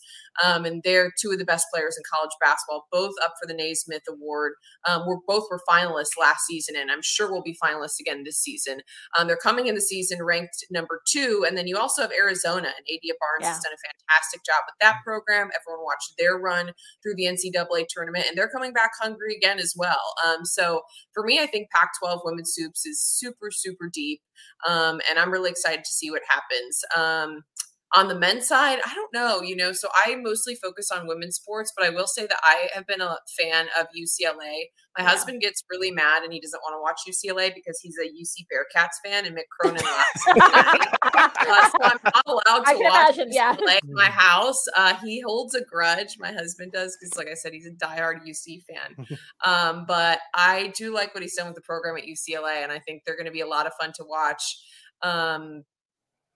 And then also another team that I actually have my eye on is Washington. They brought in the Kentucky transfer, Keon Brooks. And I think Keon Brooks is a nice player. It's just so hard to get the minutes that you want with that Kentucky program because they're so talented. But I think he could be like a breakout star this season. So that's another team that I kind of circled because I was like, I think he's really going to make an impact. I think they're expected to finish, I think, like near the top of the Pac-12, if I'm not mistaken. So you never know. Things could happen. So we gotta get your husband on too. Tell your husband, he should come join us. We'll have to talk sports with him. I'll let him know. So he actually is heading out of town to a bachelor party this weekend in Vegas. I was dropping him off. I was running late, but I will let him know next time or hook you guys up to get him on his own. But pray for me because he's going to be in Vegas this weekend. So Stay out of trouble. Stay out of trouble. A bunch of 30-year-old men in Vegas. I don't want to know what's going to happen. Maybe it's better you don't know. Exactly. A couple of these Yeah, a couple of things quickly before we let you go, Kylan. Great job. I saw your pictures of you and Charlie at the wedding here in Chicago. Great job wearing that Bulls dress. That was solid. 2 thumbs up to that. Quickly, how did that come about? Yeah, so for our wedding, we did actually do a major ode to the Chicago Bulls. It was our entrance to our reception.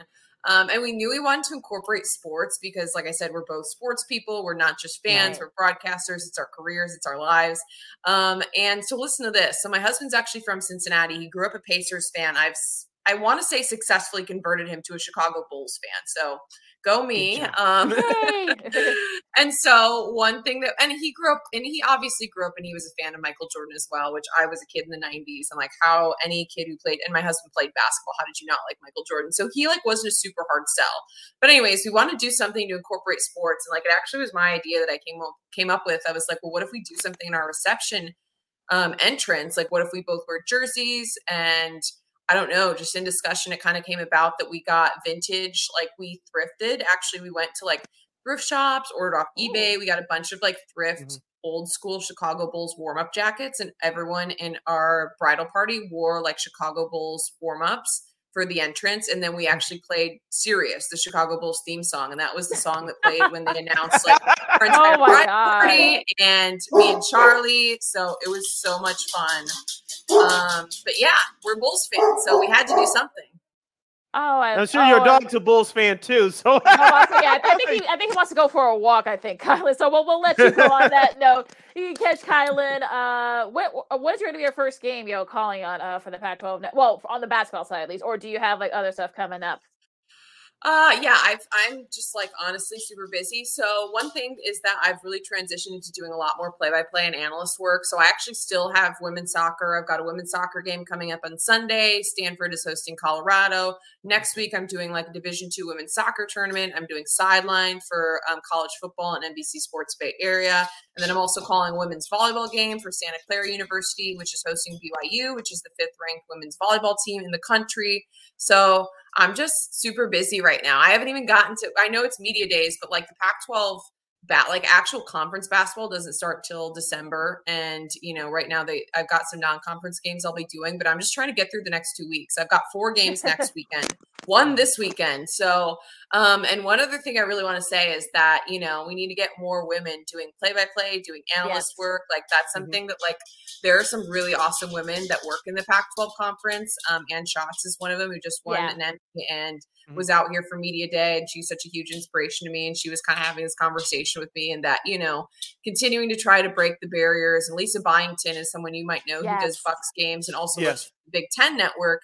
But, women like that really paving the way has been cool to see and is really kind of given me the push that I needed to try to start doing more analyst work and more play-by-play work, which has been a lot of fun. But, there's still definitely room for more talented women to get into it. Absolutely. All right. Absolutely. That's our girl, Kylan Mills from Pac-12 Network. She's also the co-host of the Locked On Warriors podcast. You can catch that podcast wherever you get your podcast. Our girl is coming up next, but we'll tell Christine Manica that you said hello and make sure. Yeah. Wait, so let's bring her on right now. Can we bring her in real quick? Yeah, we can bring her on right now. Okay. Christine Manica from KXRB. She's coming up next with our week 8 at Weather NFL. Don't get ahead of yourself now.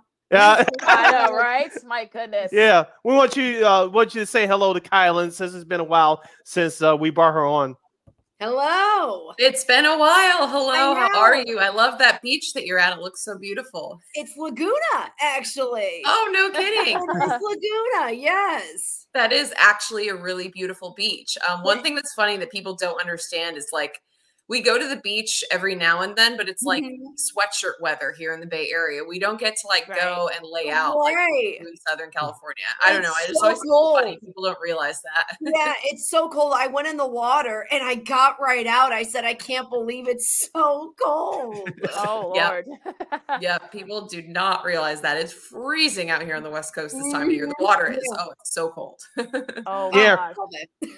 Yeah, real quick, Kylan. Thanks for the shout out I know you guys are still friends and still colleagues, even though you're at a different place now. Shouts out to you for giving us the props. We booked Kate Rooney prior to the start of the season when the 49ers played the Bears. I know you guys did great work over there. So thumbs up to you for that. And you continue to keep up the great work. You're going to do some great things on the Pato Network and on the Locked On Warriors podcast. Thank you guys so much. Thanks for having me. Thank you for having Kate Rooney on. My former coworker is still one of my close friends, and she kicks ASS when it comes to 49ers coverage. She's like, yes, she does. She's awesome. Yeah. So I'm so glad that you guys had her on. I was like, yes, all right. Because she's just the best. But thank you guys again. It's been so fun to catch up, and we need to do this again. Hopefully not waiting until next October. Right. That's true. Yes, yes. Yeah, exactly. Also, too, tell Charlie we want him on. Okay. I'll tell him. Let's make it happen. Let's make it survives Vegas, you guys. We'll see. Okay, yeah. That's the extra incentive. I like that. Ooh, very clever, Kylan. Very clever. Extra incentive. So yeah, thank you again. Continue the great work, and we'll talk to you again. Yeah, let's not wait till next year. Hopefully even. Yeah, that's what I'm saying. All right, thanks, Kylan. Thanks, Kai. Take care. All right, that's Kylan Mills from the Pac-12 Network and Locked On Warriors podcast. Of course, you can check the Locked On Warriors podcast wherever you get your podcasts. On whatever app store, Google Play, Apple, whatever you have you. But so we kind of need to. I know we got we got to just get right to it because we don't have we're kind of up against it, so we want to kind of just get right. So we got to go no huddle. Yeah, because we got a lot to discuss with Christine after these picks. So yeah. So let's go no huddle with these picks. Yeah, let's do it. We're doing an audible here. Audible time, and then like I said, because we got a lot to talk with Christine. So let's get right to it. I got the schedule and the standings. Well, nothing really hasn't changed much. Look, Sid, you're still ahead by like 2 games. Christine, you're behind. Yes. You're behind. But you're right there, Christine. So don't worry. And I'm lagging behind too. The tie, you're ahead of me in the tiebreaker, Christine, because you got more points than I do at this point. But no worries. Look, what are the legit numbers? What are the real numbers? Well, yeah, I'll say, look, I mean, I didn't have a good week last week. I only had 6 rights, so I didn't have the best. I didn't really have the best showing. I know you had 7, Christine. Sid, I believe you had like 8 or 9. Sid, I might be off, give or take, but yeah. So yeah, I'm the one that's kind of lagging behind. So you guys, I think I had 8.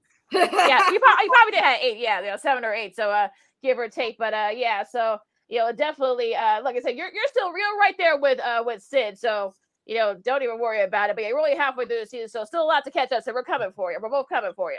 Mm-hmm. Yeah, that's what it's all about. But you surely want some separation. I want it sooner rather than later. Barn burner, Sid. We're gonna make it a barn burner. Yes, we are. Yes, we are. That's how we like it. Chiefs and Chargers are off on bye this week. So if you have Justin Herbert, Pat Mahomes, and both the defenses, so adjust your fantasies accordingly. So we're getting right to it. You got Broncos and Jags. This is gonna be the last of the London games that'll be exclusively streamed on ESPN Plus. Christine, you start this one for us. I'm gonna go. Look, the memes about Russell Wilson, first of all, are hilarious. Yes, they are. He's working out. Everybody else is sleeping. He's working out. But it just shows his work ethic and his dedication to the team in a weird way. But yes, that's how I see it as. Honestly, this can kind of go either way. I think the team is pretty evenly matched, if that's right to say. But when it comes to experience, and I think Russell has played abroad before, I think it's Russell that's going to know how to handle these types of situations. Now, the coach may not know how to handle it for Denver, but when you got someone like Russell who's been around long enough and has been through something like this, you can kind of feed off of him and feed off of that energy. And Jacksonville is still a young team. As well as Denver is in a way. But I think I got to go with Denver here based on just a veteran quarterback stance, as crazy as it sounds. This could be an awful game. It honestly could be. but I think I got to go with Denver. Crazy things happen in London. Jacksonville's favored by 2.5. Jacksonville's been there on the doorstep in these close games the last few weeks. I think this will be that breakthrough game to finally get a win in that win column. I'm going with Jacksonville. Oh boy, this is gonna be a terrible game. This last game is gonna be not gonna be very good for all you folks who are gonna be watching this on ESPN3 and also ESPN Plus, I should say, and also those who are gonna be watching this in London. So I guess I'll pick the Jags, but look, like I said, take two and call me in the morning. Now, as I was teasing earlier in the hour, this is a game for first place in the NFC South. The Panthers, and the Falcons. Sid, you start this one. Atlanta's favored by 4 points. The Panthers, they're gutting the team down. They're rebuilding. But like you said, Lakina, this will be a battle for first place. We'll get to time. Christine talks about Tom Brady coming up later. But the Falcons, Lakina, I thought just like the Bears would be one of the worst teams in the league. They're proving us wrong. They're not going to be as of right now. Marcus Mariota's playing solid at quarterback. Drake London is going to be a beast for them at wide receiver. Kyle Pitts hasn't gotten started yet. That second year tying in out of Florida. It's going to be a close game. I'm going with Atlanta because they're at home and they're the better team. Keep it short and sweet, Atlanta. Yeah, I'm the same thing. I pick Atlanta. I mean, as much as I like, PJ Walker and his story and such, but I think Atlanta's just a little bit better. And I know that's not saying much, but I think they're the better team. Let me write these. I'm making it easier on myself. I'm writing these down so that way I don't have to go back and listen to them. So I don't want it took me 2 years to think about that. I don't know why, but good idea. I know, right? I know it's weird how that works. But Dolphins and Lions at 1-5. I'll start this one. I know Tua's still, getting better. I know this is a noon game. They're going up north. They're playing indoors. The Lions, it was so nice when they were actually pretty solid. They show a little bit of promise. So I'm going to pick the Dolphins. I'm going with little Tua too. Let's go Miami. I might regret this one. I'm going with Miami. Miami's a 3.5 point favor on the road. So basically, let me say it's a pick 'em. So it could go either way. Here now should be an interesting one here. You got the 3-4 Cardinals going on the road for a noon slot against the Vikings coming off a bye. Sid, you start this one for us, please. I'll be watching this game in its entirety via this computer screen, and I'll be watching the Minnesota Vikings victory. And Minnesota is a 3.5 point favorite. I wouldn't be surprised if Minnesota loses this one because they still have Kirk Cousins,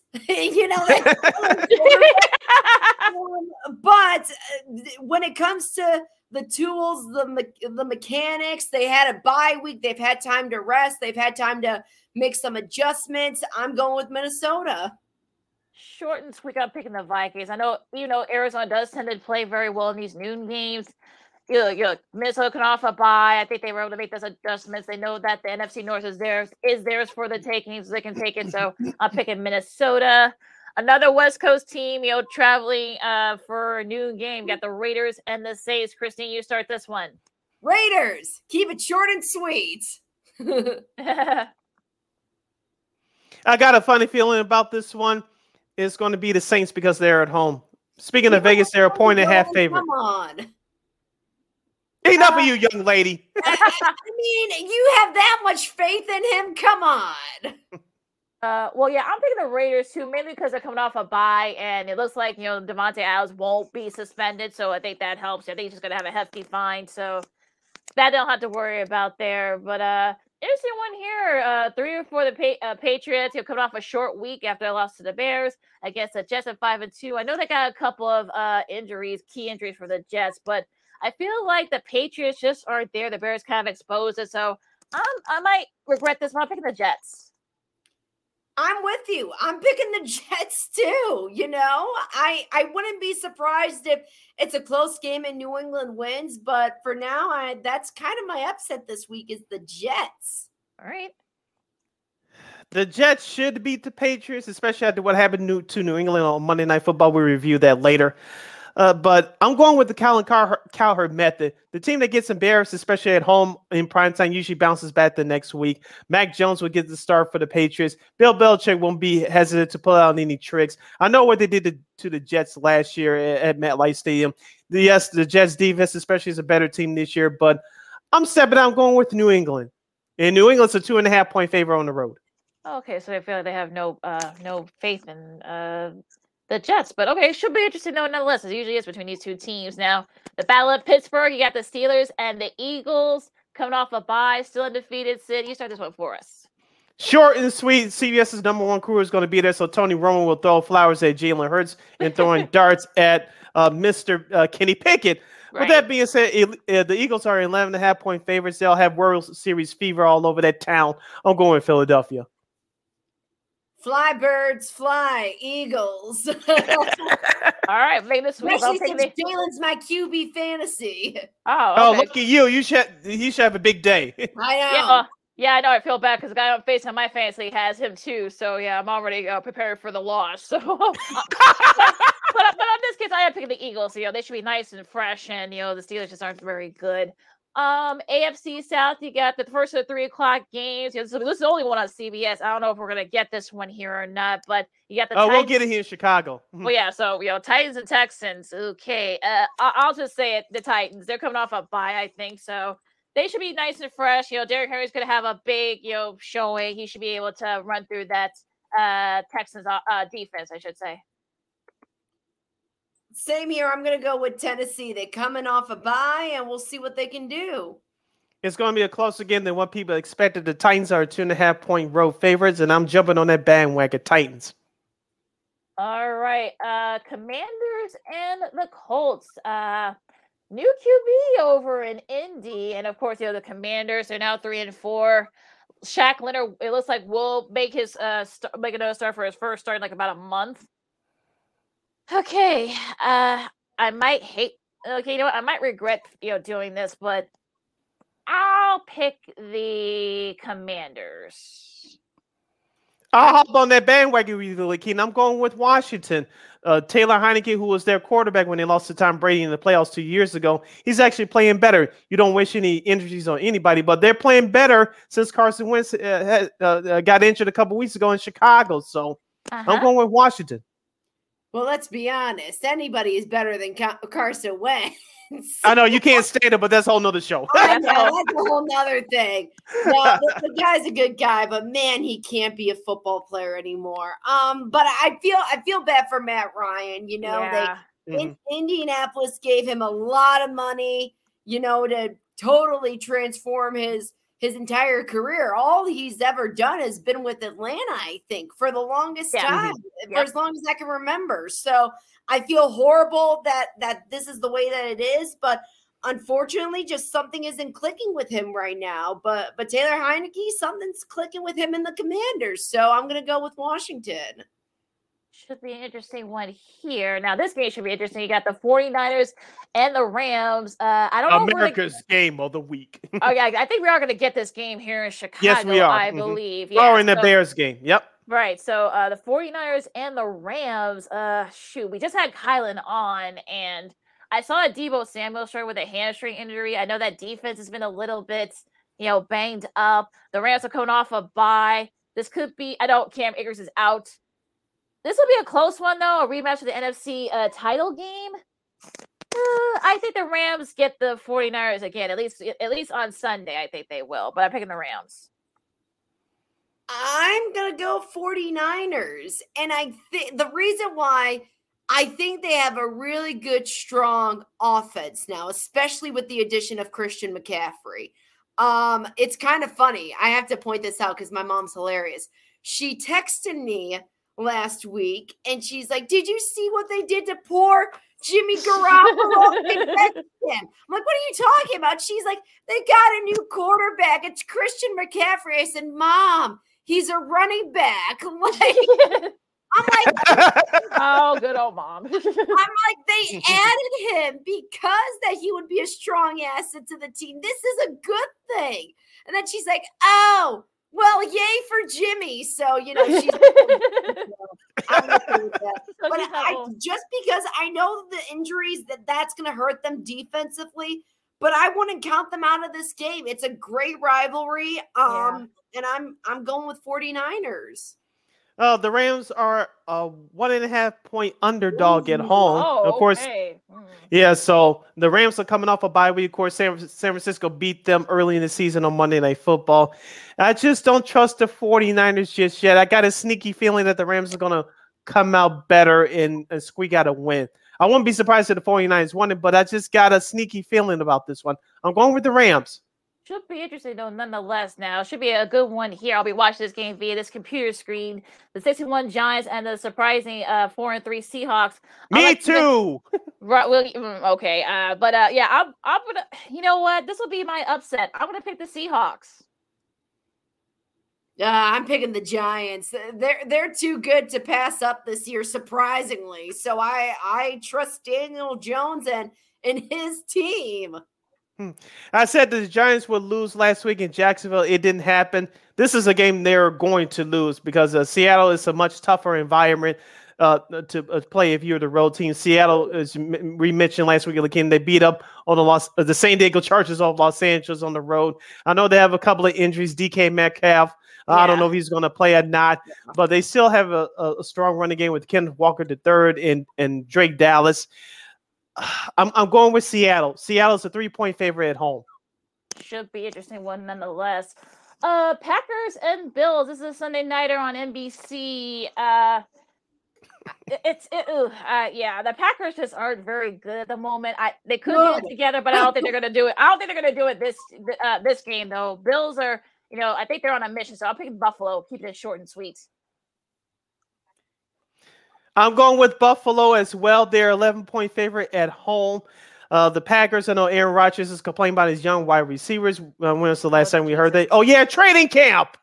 Oh, goodness. But the Packers lose this game. I don't think they're going to go to the playoffs this year. I know there's a long way to go, but they may surprisingly keep this sort of close. But like Lakeem said, Buffalo's on the mission. I'm picking the Bills at home. Josh Allen, keep hammering down Aaron Rodgers another peg. Seriously, look, if there is no excuse now more than ever why the Bears could not beat the Packers. None.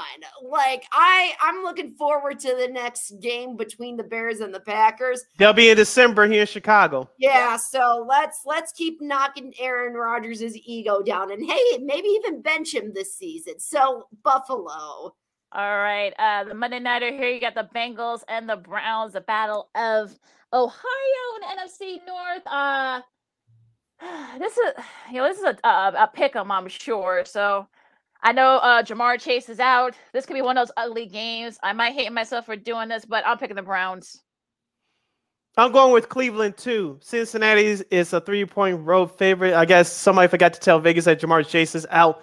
Yeah. I got a weird feeling about this one. I'm going with Cleveland.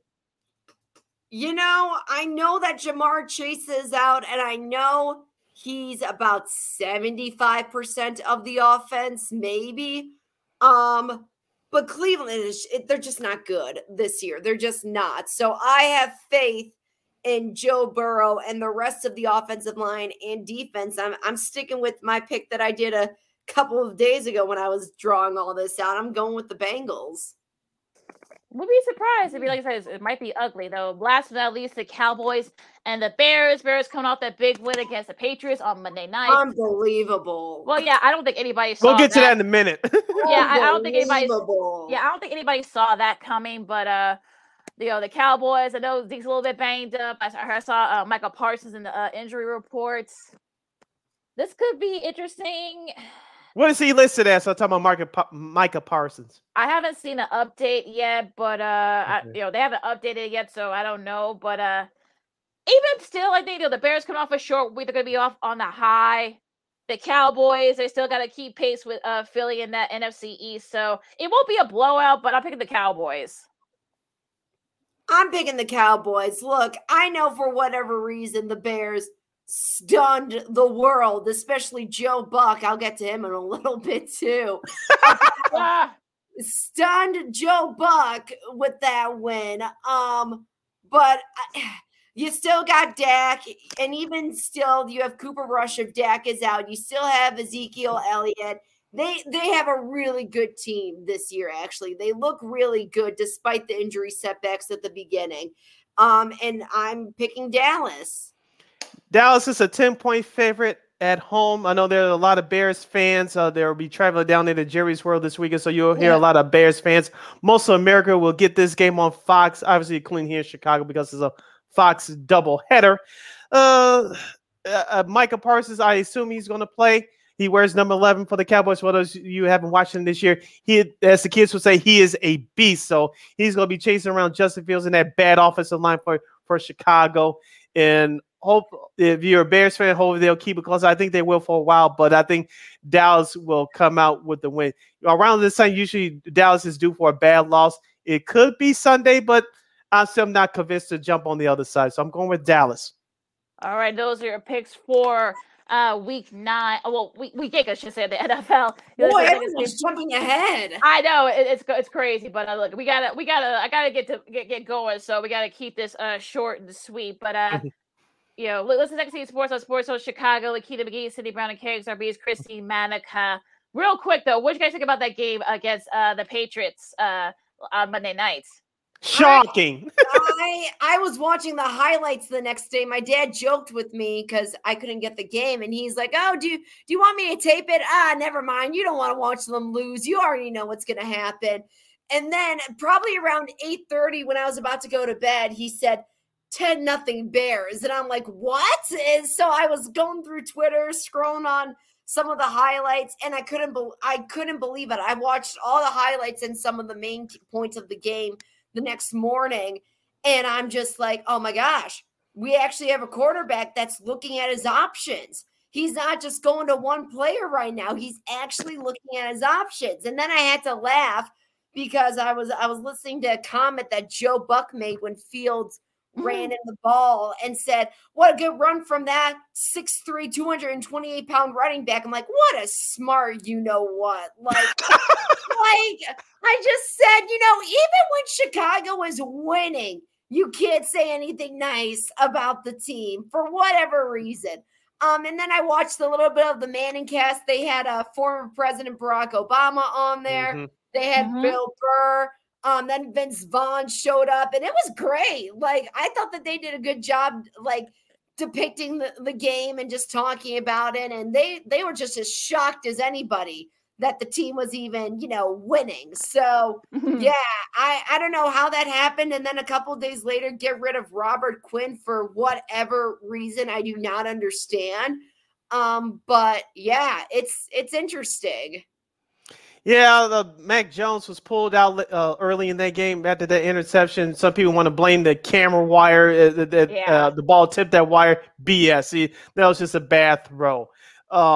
As you mentioned, the Manning cast was outstanding as always. I was very entertained as well. So that was the best part of my experience watching that Bears win on Monday. Christine, I wanted to touch on the Robert Quinn trade real quick. Mm-hmm. We don't know that the Bears are rebuilding, but what was your thoughts about Roquan Smith crying at the podium when he found out the news? I think it definitely gives the fans an idea of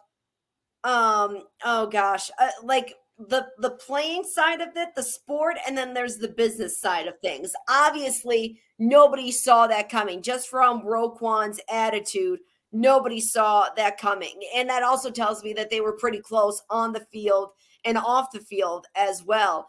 Again, why the Bears are insistent on getting rid of their veterans like this, I don't know. It's guys like that you need on the team in order to keep the momentum going and to keep them pushing. So let's say there is another bad game, example, this coming Sunday potentially, and the team is out and down. Well, you can't get rid of your veterans like that. They're the ones that are going to bring the team up, and the defense is puny as it is. Like, I don't know what the difference is. Besides, they have a lot of money to spend, but knowing the Bears' history, they don't spend it the right way. They get the wrong quarterbacks, and it's not in my mind, the only good player in recent history that they have acquired out of any sort of trade deal is Khalil Mack, in my recent memory anyway. And to not even get a second or a third round pick, you just got a fourth round pick with no players attached to that deal. I think that was, in that regard, it was a bad deal. And why do it when you could have gotten at least a third round pick with maybe a couple of players attached to it? So I don't know. It kind of baffles me a little bit. I think because they had to take some of the money, I think that's probably why they couldn't get the third round of rumor. That's probably might have been why. But like you guys, I gotta get going. So we gotta wrap it up here. So with that said, you can follow me at Keenan McGee on the Twitter and at Keenan McGee on the IG. You can follow yours Shirley Sydney Brown on the Twitter and the IG at CK80. Once again, at CK80. That's SIDKID80. SIDKID80. Christine, where can the lovely people follow you? You can follow me on Twitter at CManica_KXRB. Real quick, Christina, one word answer. Who wins the World Series, Philly or Houston? I hope Philly. Okay. That seems to be a popular pick among people who don't aren't crazy about the Astros. So you don't forget you can follow Sports Zone Chicago now on Roku television. You can the Roku app, all the apps where you get your smart device, your smart TV, Chromebook, smartphone, wherever you get your wherever you get your apps and such. So it's super easy. Sean and Maya, what's up, cuz? The Smoke Fellas. I know what's up, cuz. They come on tomorrow, so I know they got some something to say about that Bears game.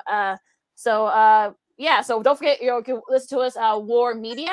Wherever you get your podcast, Spotify, Google Play, all that stuff. So and there you go. Yep. Subscribe to our podcast at War on Anchor and follow War Media and Sports Zone Chicago, all social media platforms on Facebook, Twitter, Instagram, and YouTube. And thank you very much in advance for your support. Like, share, subscribe, and tell your friends. All right. For Lakina, for Christina, I'm Sid. You've been listening to the Second City Sports Zone, Sports Zone Chicago, and we will see you on Monday. World Series, NFL, NCAA football on tap. Enjoy them. Da Bulls and I guess Da Bears. Holla!